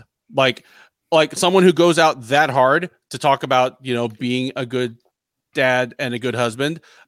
I always hope they mean it, and I hope that nothing comes out later to, like John Jones, to cast that in a bad light. Knowing what limited things I do about Bo and his family, I'm inclined to believe he means it. So yeah, good. Winning at life, definitely much greater than winning at sports for whatever limited amount of time. Speaking of winning in sports for a limited amount of time, quick question off the top. Assuming it sticks and he really is done wearing 4-ounce gloves in any kind of cage or ring, did Robbie Lawler just give us the most perfect goodbye of any high level fighter in history? Yes. And for high level, I'll just say top 10 at any title. point. Top 10 at any point in their career. I'll even just say there. Not even former champs. Just dudes like him are supposed to go out on their back. They usually get used and abused and beaten up by newcomers, and he won this fight as an underdog. Crushed Nico Price. And I wasn't surprised, you know, like when the whole thing went down and the way that the fight ended, the way Nico was in the clinch, just getting clubbed with uppercuts and shots on the temple. I love the package that they put together for Lawler 2 at the end. Just this whole thing was this whole thing. I mean, there were some things that left a bad taste in my mouth tonight, but this was great. This whole thing was awesome. It was beautiful. It was just floating through, throws up what has been my number one forever, Chris Lytle. He, it's his first ever headlining UFC card, unless you count like the Tough Final where he just was the headliner because he was in the Tough Final and lost to Matt Serra. But okay, he's going to headline a fight night against Dan Hardy. He gets fight of the night, submission of the night. He already said in advance it was going to be his retirement fight. He retires and he stays retired. Like, that was the Cinderella story. That was Chris Lytle, never a champ, but a long-time high-level fighter getting the most Hollywood ending he possibly could to his career. But, man, Robbie Lawler coming in as an underdog to Nico Price, and count me in, I was among the ones who said Nico Price is going to wreck Lawler, because Lawler got wrecked by Brian Barberena in his last fight, and Barberena is a smaller, older, more shop-worn version of Price with less power. I was like, oh, man. But way more durable. Barberena is much more durable and less prone to getting himself into perilous situations. After all, Nico Price is if not the UFC's all-time leader, he's on the leaderboard for finding exotic and weird ways to lose fights. But I figured that wouldn't matter against Lawler, because another problem with Lawler is that in the last couple of years, he's had increasing trouble pulling the trigger. You go back to Lawler versus Magny, and he just lost a depressing fight where he never got out of first gear. So my thought was, okay, this fight, either Price knocks him out and it's ugly, or Price wins a decision where he's chasing Lawler around the ring and Lawler's just like this. Lawler let him fly, man. He let him fly, things fly. but he let him fly, and even in the midst of letting him fly, he stayed Robbie Lawler. I mean, he's got it was right hand. He got the single collar tie with the right hand. So we're in hockey fight mode, but he goes uppercut and then withdraws, goes, hey, thank you, goes like, hook. So beautiful. Like just chef's kiss. Like, I have no idea what the years and the miles and the punishment have done to Robbie Lawler upstairs in terms of appreciating fine literature or learning a third language, but his MMA brain is still on point, because there's no possible way he even thought of that. That was just pure, this has been hammered into me by spending half my lifetime fighting the best fighters in the world. It was so beautiful. So just even in the subtleties, the little nuances, what a brilliant performance by Robbie Lawler. The dirty boxing was like, I mean, DC was probably in the, doing his commentary, just smiling, watching this dirty boxing, because DC is another dude that loved that overhook collar tie, pull the head down and meet him with uppercuts. But the way he stunned him with the uppercut and then came around the guard after, kind of behind the ear on the temple, he hit him with a shot on the temple, a shot behind the ear, and an uppercut in that clinch exchange. And Price just crumbled. Like it was like he came down like a stack of cards. And, is Price in a position where he's been hurt in a lot of his previous fights? Does he always get hurt? Yes. But he always also finds weird ways to win. And even if you thought Nico Price is a shot fighter, you know, his chin is gone, blah, blah, blah. Like, do not let that take away from this being Robbie Lawler's. I mean, take your toys and go home, Robbie, please. And what makes me think he's going to probably actually stick to this retirement was him saying that he doesn't like his training camps. Like, that's a big thing. If you don't, fighters love to be in the gym. Mm-hmm. They're like, you know, I'm going to use Sean Strickland for an example. That dude lives in the gym. Like, that's because he doesn't have any furniture in his house. Of course, he lives in the fucking gym. Anyway, go ahead. I probably have more. I probably have more furniture. I probably have more furniture just on my 2 desks right here with my But Robbie Lawler doesn't like being in training camp, and if you can't prepare for a fight, you can't be in a fight unless you start taking fights in a bad way. But I think he's done. Watching him tear up, I love that the UFC kind of put him in camera while they showed the whole package. And shout out to all of those really quick finishes prior to this too, including his, which gave them the allotted time, you know, to play that package for him. They even bought the rights to they had tons of you know, like all of his stuff from like there was even his Melvin Manhoef knockout in that like clip. They already own that footage. They just don't roll it out very often. Sure. They bought the rights to it a while ago, but yeah, I love that they put the package together for him. The whole thing was awesome. We don't get this. We just don't get this. I completely agree. Oh, by the way, I threw up a Skynet comment. Furniture is for people that don't own enough guns. That I'm actually getting Dev a T-shirt made that says that, in honor of his like podcasting background and the things I know about him personally. Here's the thing. I completely agree about that. The little reel they showed of him. Now, picture watching that after he got crushed by Price. Same footage, different feel. Right? Or did they have like the red tape and the blue tape, and they're just happy that they got to play the blue tape? Like, would it be? Did they have a different highlight reel if he just got crushed? I think that they wouldn't have probably even played anything because it would have been too somber of a moment. Yeah, I mean, they would have given him a retirement kind of like Jim Crute. I don't want to go down too much of a career retrospective of Robbie Lawler just because we're already an hour and a half into the show and we're not even halfway into the card, but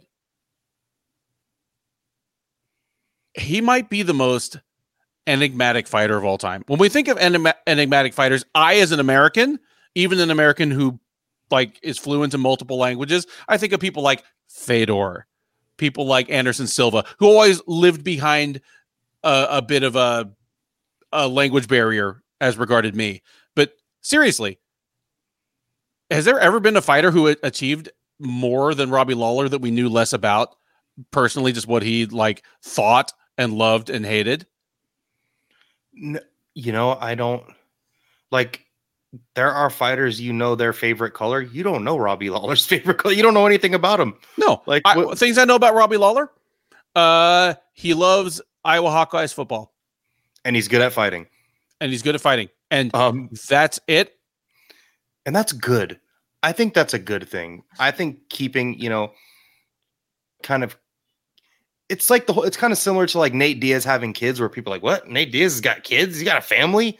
You know, like it's just one of those things where these guys keep their lives behind closed doors.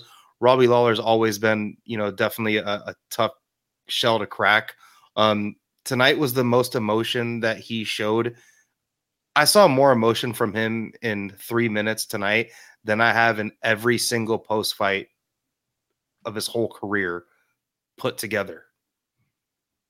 What an interesting dude. Just like weird. Yep. And this was, you know, again, like we have to cherish this moment because like you don't get great champions walking away like this. Agreed. So all that to say, watch for Robbie Lawler and BKFC 5 months from now. Oh God. Against like Mike Perry or some shit. Where Eddie Alvarez. I don't even want to like will that into existence. For the moment, we have maybe MMA's greatest ever retirement, and here is wishing all the best to Robbie Lawler.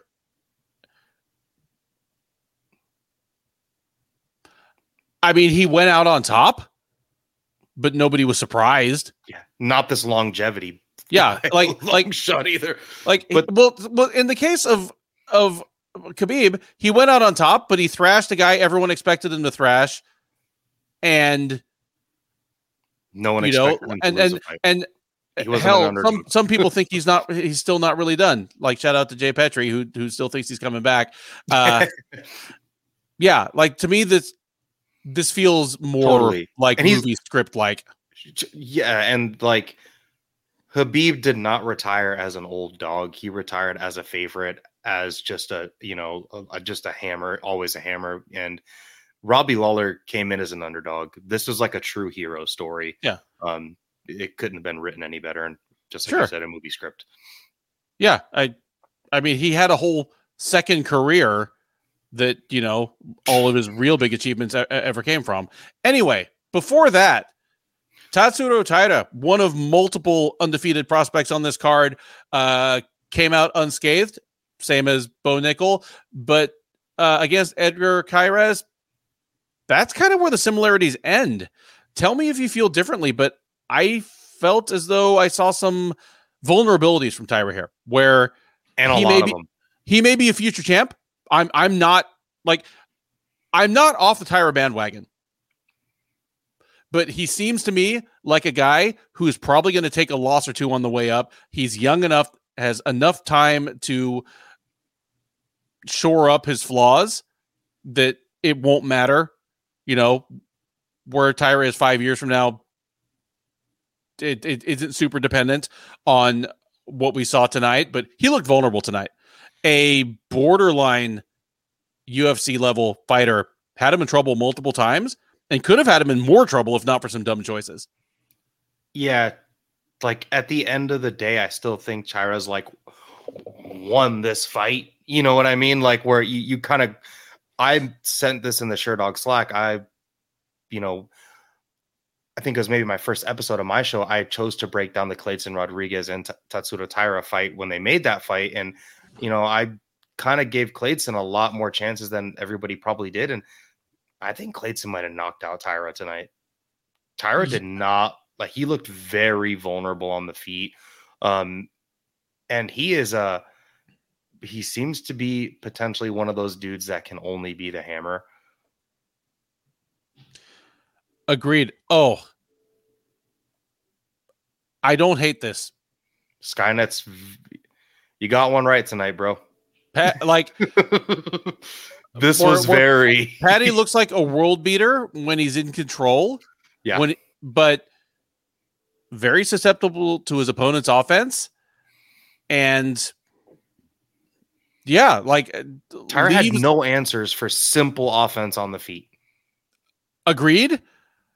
And might have been in more trouble on the ground, except for Cairez doing things like grabbing a guillotine and falling to his butt, which is maybe literally the worst thing you could possibly do against Tatsuro Taira in that situation. That lost him this fight. Yeah, it lost him this fight. Guillotine lost him this fight. You've got this guy in trouble.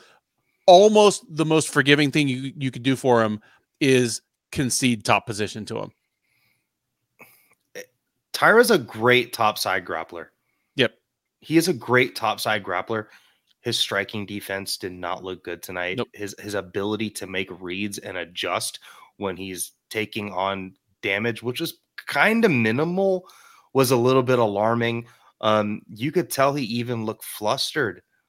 Like he didn't have the ability. It's not like he has the ability and he was blanking. Like, I don't know if that's something that he even possesses right now. And flyweight,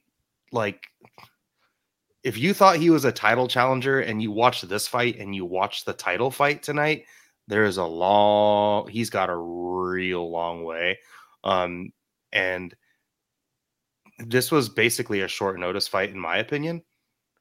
And I also find it pretty weird that he wouldn't fight Clayton Rodriguez when Clayton missed weight, but then he took a catch weight bout. That also looks weird to me.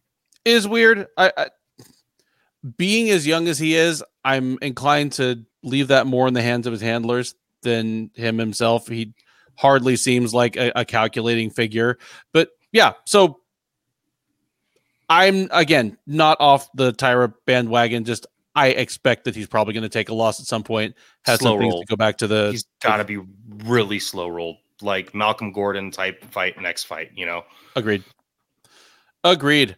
Before that, we had Denise Gomez versus Jasmine Howard-Gee. This fight was 20 seconds long, so I refuse to talk much more than that about it. All I'll say is I was wrong and right about this fight. I picked Howard-Gee, but at the same time, I said of all the women at PRVT, she might be the one who resembles Jessica Andrade the most, just in terms of brute power and mean streak and finishing instincts once she has someone hurt. And that's all it took. I picked this fight wrong, but I'm not mad at my analysis. Like, if Gomez was going to win, it was going to look exactly like this. Any surprises to you here? No, I when this fight got announced and the line came out, I was like, yeah, Howard-Gee is definitely highly touted, but I think she's a little juiced up. As far as like where, matchmakers and think may be where she is. She's been clipped up. She takes damage. Denise Gomes is a power puncher. She's a training partner. Jessica Andrade, her game is built very similar to hers. What did the line close at? Wasn't Gomes like a plus 200 or something like that? She's a fairly large underdog here, right? Like, as of the beginning of fight week, it was Gomez was like plus 300. Yeah, like that. Yeah, that was a bad line. Yeah. This was Gomes looked great, clipped her right away. Howard-Gee couldn't recover, and she died on a single leg. Just like half the people that get clipped and die on a single leg. Yeah. This is awesome though. Great for Gomes. I completely agreed. Yeah, like Skynet, Johnny on the spot with that number as well. Before that, the rematch that nobody was really asking for, but nobody was really mad at either. Yeah. Jim Crute and Alonzo Menafield fought to a draw in their first fight. They talked about it as being controversial. I didn't think of it as that controversial. Just there was a point deduction because Menafield grabbed the fence. So they decided to run it back a few months later. And this time there is no need for a fence grab. And there is a definitive result as Menafield chokes out Crute in the middle of the second round with a guillotine. That's after winning the first round and generally getting the better of the second. I mean, it wasn't dominance, but Menafield was getting the better of most of it, I felt. Any big surprises out of this for you? Because I had a few surprises, so I'm interested to see what your take on this is. I think the biggest surprise was Crute hanging it up and not even getting any microphone time after. What a diss. Yeah, I don't really... the false... Geez, 30C West. I'm reading his comment up on the screen now. Yeah, I don't really... Alonzo looked big. He looked powerful. His front headlock was very vicious. And it kind of like was a front headlock guillotine that turned into like a neck crank and a choke at the same time. Crute tapped really quickly. He looked strong against the cage. He looked calculated. He stayed calm. Alonzo Menafield's definitely like not as nervous as he used to be. He seemed to be a little bit nervous in previous fights, especially like when he first got to the UFC. Good on him. He'll get a ranking. I don't believe he was ranked, and I think Crute was like 12 or something. Between 10 and 15. Good on him. And if Crute's really done, maybe good for him while he's still young. Maybe. Again, MMA is too hard and too dangerous a sport to engage in if your heart's not in it. Like, agreed. It's not worth doing for the paycheck. Mm-hmm. Your future kids deserve to have you there present mentally and physically when you're in your 50s more than you need that extra paycheck, unless you're one of a very, very small percentage of highest paid fighters. But if you're fighting in the UFC for 20 and 20, your brain cells aren't worth it. So if Crute really, if his heart isn't in it anymore, move on to the next thing, dude. And I wish you the best. If this was just something he decided in a moment of frustration, he is a 27, 28-year-old man. You want to circle around and come back? Welcome back, because you're still at 205. you're not even in your prime yet, and you probably got literally 8 or 10 more years at or near peak level. And you can go to heavyweight after. Yeah. Having said all that, I was actually really impressed by Alonzo Menafield here. I thought I had a handle on Alonzo Menafield, his strengths, his weaknesses, but they rematched this fight, 4 or 5 months on from the first matchup.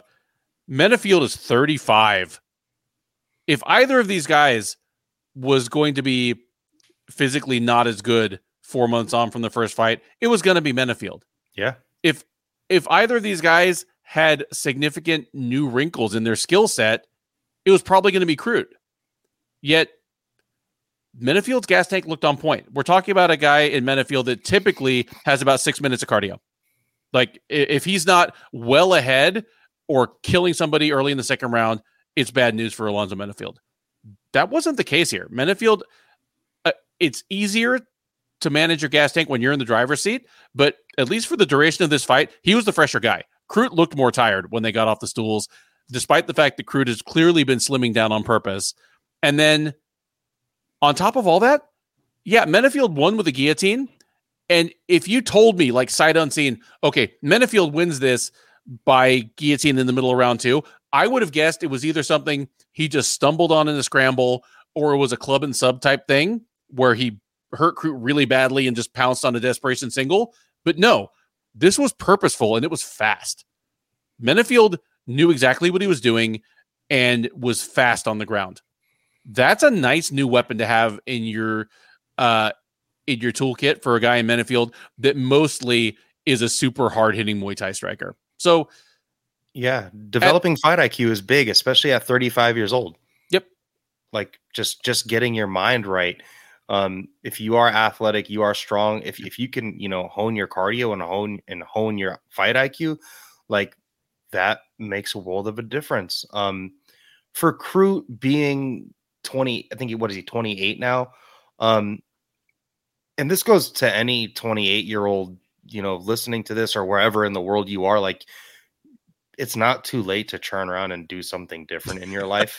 Like, so if you are really done, like, if he is really done though, like, he still has a, I was 28 once, and I think I started my career when I was like 27 doing what I do now. And it was something completely different, and I took off and ran with it. I feel like I do fine in life. So if that's what Crute wants to do, like, good on him. But just like you said, get out. If your heart's not into it, you're just going to take way too much damage. Agreed. Pat Barry grew Menafield to win. That's quite impressive, considering that Menafield is literally twice the age of Pat Barry's preferred pupil in that regard. All right. Before that, the battle of the P's, Petrino versus Prochnio. Vitor Petrino, I don't know where this factory is in Brazil that is just cranking out jacked dudes above welterweight. The factory that all these guys have been coming from, your Jailton Almeidas. But Vitor Petrino is the newest example of that. He got a shot against Prochnio, who seemed for the longest time to not be UFC material at all, but had been on a decent run. And Petrino ended up winning late in the third round with a nice little topside submission. That was after winning the first 2 rounds. Any big thoughts about this one? Watching this fight, and the only thing that was going through my head was, how the hell did Prochnio beat Khalil Roundtree? Like, just watching this fight, he looked so out of sorts. Like, he looks like he is one of those guys that, like, when he gets hit clean, like, you can tell visibly, like, he's like, this sucks. Like the exact opposite of a guy like Brandon Moreno, where he gets touched up and he's like, here we go. Prochnio, I don't know if Prochnio even wanted to be here. Like, he had moments like his leg kicks. He was having success, but then he would just kind of like a hermit crab, just get back in his shell. And like, he did not like the looks of this giant Brazilian dude in front of him that can take him down, that can kickbox with him. And he was like, oh my God, this guy has cardio too. Was it an ugly fight? Yes, but ugly. But you know what? On the preview, in talking about the nickel fight, I said and this is back when I thought he was fighting Trayshawn Gore. I said, my best wish out of this is to see Nickel have to do anything outside of his comfort zone. Like, let him deal with somebody that gets a nasty guillotine off of his first takedown attempt, or fights off his first takedown attempt or two, or stretches him past the first round. Same here with Petrino. All I really wanted in order to be able to assess Petrino as a prospect was see him face some adversity. So I'm glad he got an ugly fight against a fighter who is just extremely middleweight in the UFC, mid light heavyweight in the UFC, but has generally been tough to put away and has kind of a tricky, unconventional skill set. I kind of enjoyed seeing Petrino have to deal with that. And while Prochnio didn't bring many ideas to the table, like I guess the perfect Marcin Prochnio fight, he wants to go out there and just karate fight a man.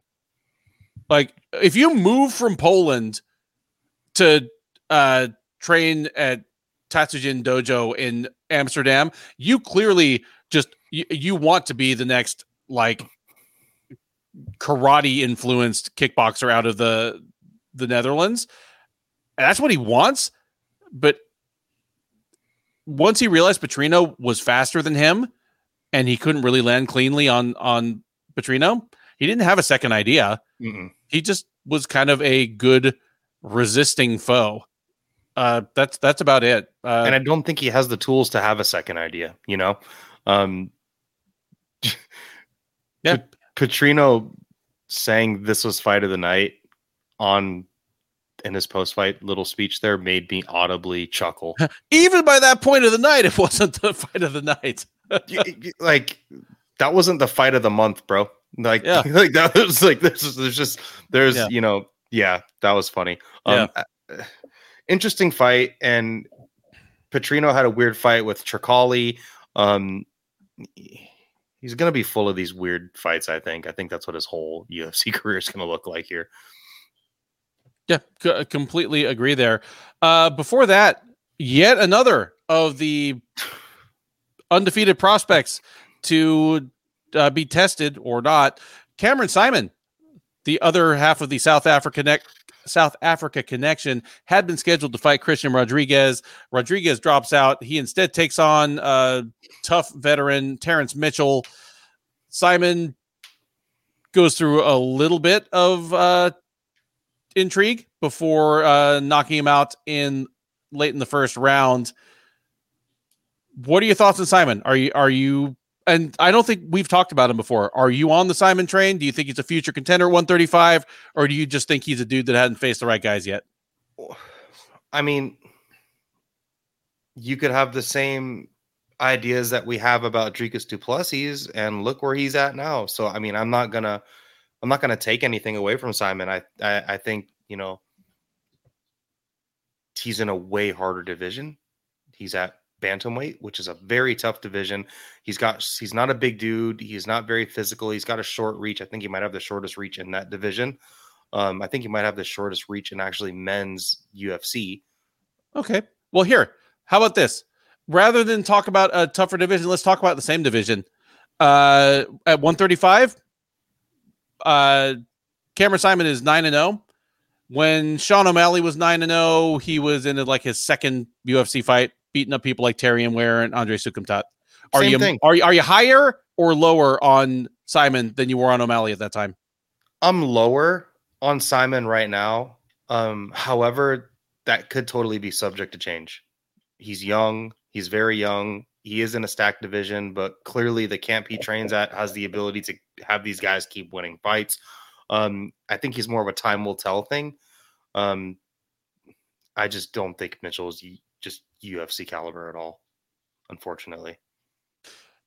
I agree. Having said that, I liked Mitchell better at 135 because I remember on Tough at 125 getting plunked by Kai France, and it was like, you are the most ridiculous looking flyweight I've ever seen. You look like Charles Johnson crossed with that kid in Charlie and the Chocolate Factory that had to get like stretched out on like the rack.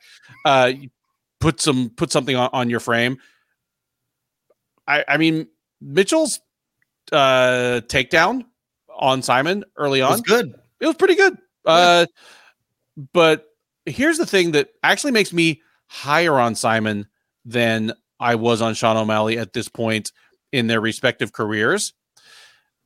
Simon already looks slick on the ground. We're talking about a guy that was a decorated kickboxer, at least on the national level in South Africa. That's definitely his background, and he's super young, so it's not like he's had a real long time to develop like a multi-tracked skill set. He may be one of those guys that just takes to the ground game like a fish to water, because in every time he's been on the ground so far, it's just been slick. He seems to come out better in the kind of scramble situations, of which there are tons in those lighter weight classes. So like the Kozlov fight, like he came back and had a little bit of adversity grappling and came back and did good there. It's just so hard to have a good, idea where someone's at in a division like bantamweight, just because bantamweight is just so good. Someone in the chat asked for a tip on a 38-year-old that wants to go into the UFC. My advice, they're asking for our advice. My advice would be a heavyweight. Yeah, you become a heavyweight. You like most of your career's ahead of you. Yep. Skynet. No, Cannonier came up in Alaska. He came out of AFC, Alaska Fighting Championship, but he is originally from Texas, whereas Mitchell is born in Alaska. Yeah. Okay. Before that, second fight on the card at UFC 290, Shannon Ross meets Jesus, or meets Jesus, as in Jesus Santos Aguilar gets knocked out in 17 seconds. What a knockout. I mean, yeah. Anything to say about this? He looked fast, and I love the way he kind of, moved his head off the center line, and then literally that overhand was like a fastball. Crushed Shannon Ross and sent him home to God. I was a little bit alarmed by how long he was knocked out for, and the cage side camera tried to like pan out a little bit, but you could still see Shannon Ross's like body from the knees down. Like that, tonight we had two of the years: fight of the year and potential knockout of the year, and potential event of the year. Like it was a hell of a card, and we'll get to that fun stuff in a few minutes. But I don't want to talk too much longer than that about a 17-second fight. Just suffice it to say, that was a brutal knockout. Your opener at UFC 290 was the lightweight matchup between Camuela Kirk and Esteban Ribovics. I picked Kirk in this one, even though he's coming up from featherweight. And once I saw him kind of during fight week on the scale, walking into the cage, I felt better about that pick, because I said, okay, Kirk looks like he put some work into moving up to lightweight. He didn't just eat more ice cream or not cut as much water. He looks like he tried to build into a lightweight body. I felt good about my pick for 5 minutes. Then all of a sudden I started feeling bad about my pick. My problem here, Kirk lost. He lost righteously. I maybe have been the only person on the planet that gave Ribovic a 10-8 second round. But either way, Ribovic dominated from the beginning of the second round on out. It didn't leave me higher on either guy, though. This felt kind of like a race to the bottom, just in terms of Ribovic's takedown defense is not good. Kirk's head movement is terrible. In the second round, it's like he had head movement, but he was trying to find the punches. It's almost like a bad pad holder. Because a bad pad holder is one who is trying to help the fighter and is like trying to meet their punches and make the routine look snappier. Like the all-time great example is Master Tong, the guy that worked with Team Alpha Male before Bang Ludwig came along, like the mysterious like Thai guy. Sure. It looked like Kirk was trying to do that with his face. Like he was trying to make Ribovics look good. Like, were you trying to sell his offense? Like you're like Ric Flair or some shit? It was terrible. But I didn't see anything here that made me feel good about Ribovics against a top 15 lightweight either. I like Rivic's body punching. I did like that he was willing to punch the body. It's good to see someone that's young in their career. I'm not going to say sell out on body punching, but use that as part of their offense. His striking combination looked good, but again, is that Kamala Kirk's striking defense, making his offensive striking shine. We don't know. I don't know how long this is for Kamala Kirk at this UFC level, unfortunately. Ribovic does have some nice blue eyes, though, that I didn't know about. Well, it is that time of the night, guys, where that was my biggest takeaway. Well, they said his nickname was like the Gringo was like the translation to it. Yep. And I'm like, why are they calling him that? And then I saw his blue eyes, and I go, oh, that makes sense. That was my biggest takeaway.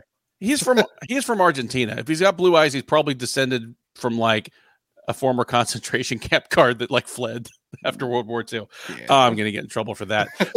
That is the 14 fight card of UFC 290. Let's get to the fun stuff. We're 2 hours into this. Good grief.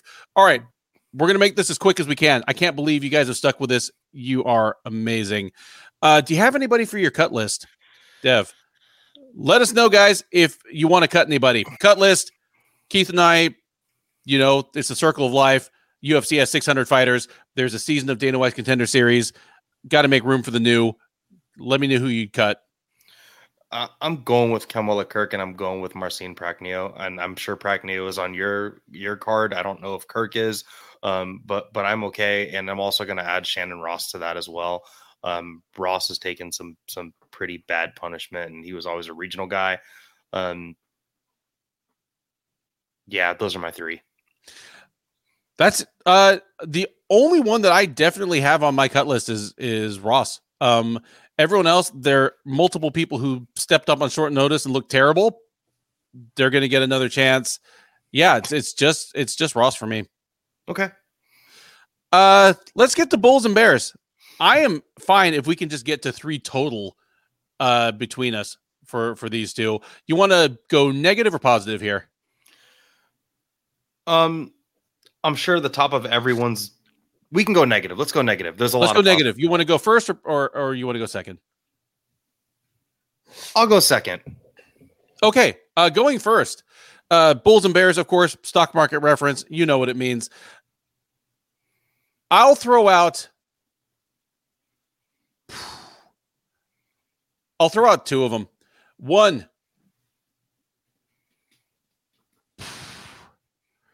Nico Price, you were a big favorite. And you were fighting somebody that a lot of people didn't see having a great chance, and you gave him almost the only fight he could possibly beat you. Like, even if he outstruck you from range for the first round, if you didn't get knocked out, you were probably going to pull ahead and win because his gas tank would have given out in his durability. You gave Robbie Lawler literally the only fight where he was that assured of winning, just a hockey fight in close range within the first minute. I thank you for it because it gave us a great feel-good story. But for your stock where you're not talking about retirement, you're talking about trying to be a top 15 fighter, not a good night. And to me, the most obvious bear on this whole card, Robert Whittaker. All of a sudden, when was the last time Robert Whittaker lost a non-title fight? It's been a long-ass time. And while the jury is still out on whether this portends an erosion in his skills and physical abilities, or Dricus du Plessis is just the man of destiny, only time will tell. But Robert Whittaker looked worse than we've seen him look in a long, long time. And he's no longer inarguably the number 2 or number 3 guy in that division. So, yeah, rough night for Bobby Knuckles. What do you got? The biggest bear of the night, obviously, is probably Izzy's little thing, so we'll just remove that. Yasmin Haragi, she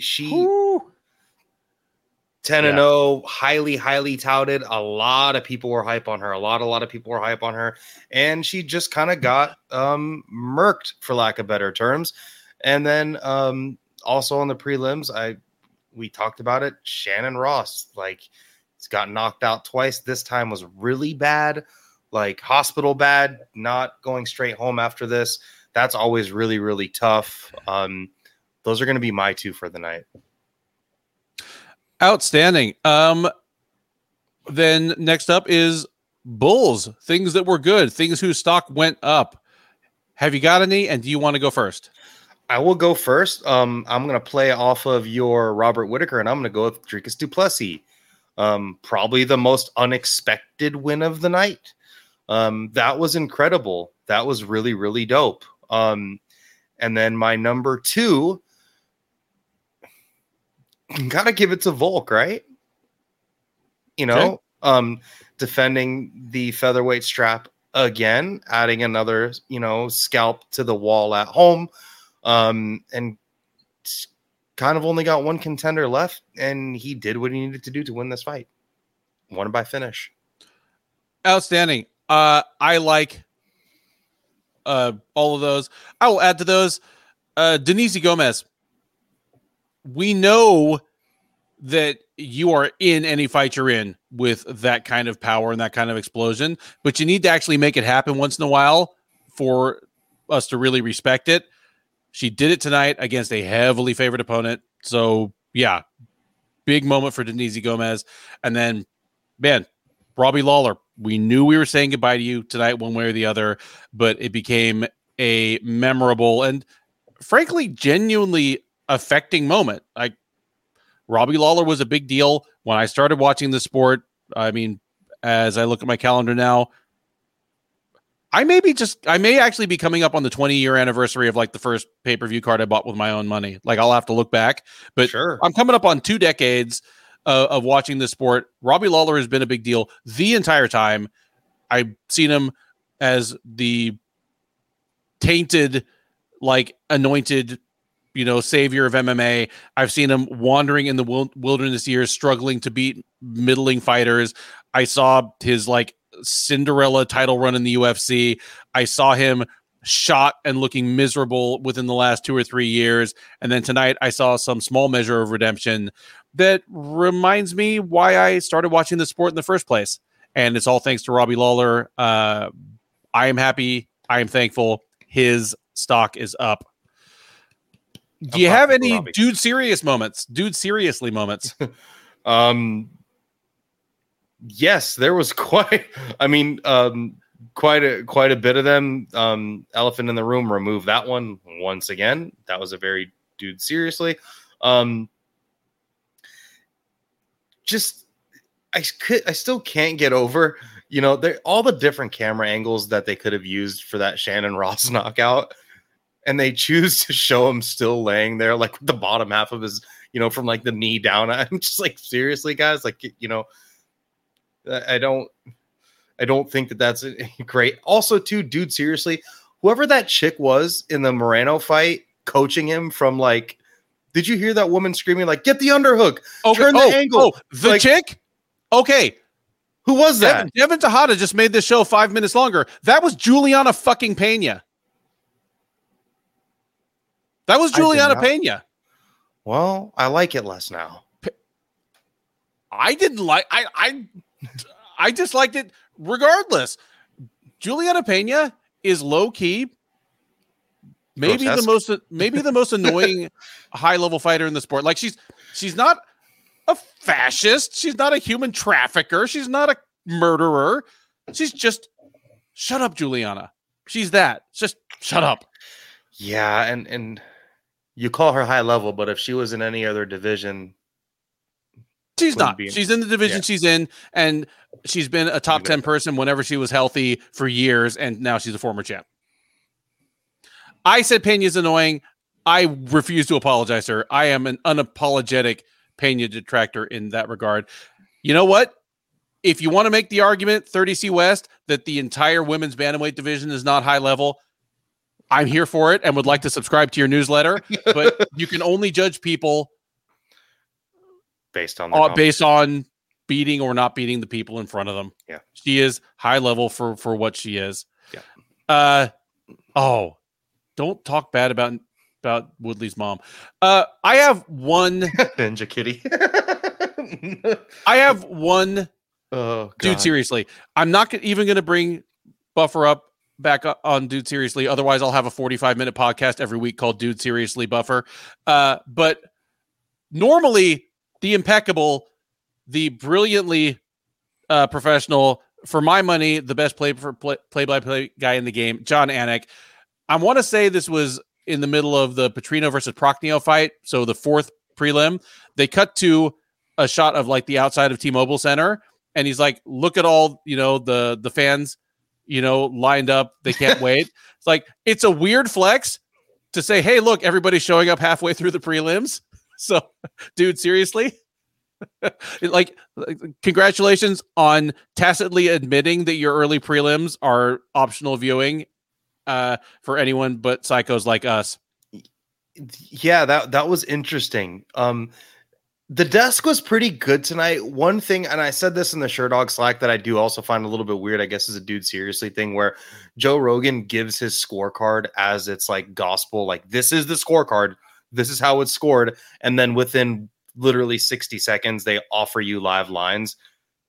Yeah, like I find things like that a little bit interesting as well. So that's a little bit of a dude seriously moment. That was really funny. Look at all the people here lining to come in. We're 3 fights in. Ninja Kitty says Rogan was very biased. Ninja Kitty, I know you have been watching this sport long enough that you don't think that that's news. Come on, be better. That's as per usual, All right. We already gave the card an overall letter grade. We both agreed it was an A+. We both agreed that if not the event of the year, it's on the short list. Yeah. This is normally where Keith would put me on the spot to pick my favorite child, aka the listener of the night. I cannot possibly do that tonight. I cannot believe all of you. I'm looking at the live viewing numbers, and it's always going to be a select group here. Not everybody is for a 2-hour discussion of a fight card after the fight card. We have so many friends that join us pretty much every week or as often as they're able. I enjoy the conversations we have here, and I could not possibly pick a favorite. I've been disagreed with. I've been put on blast. I've been called misogynist. I've been called delusional.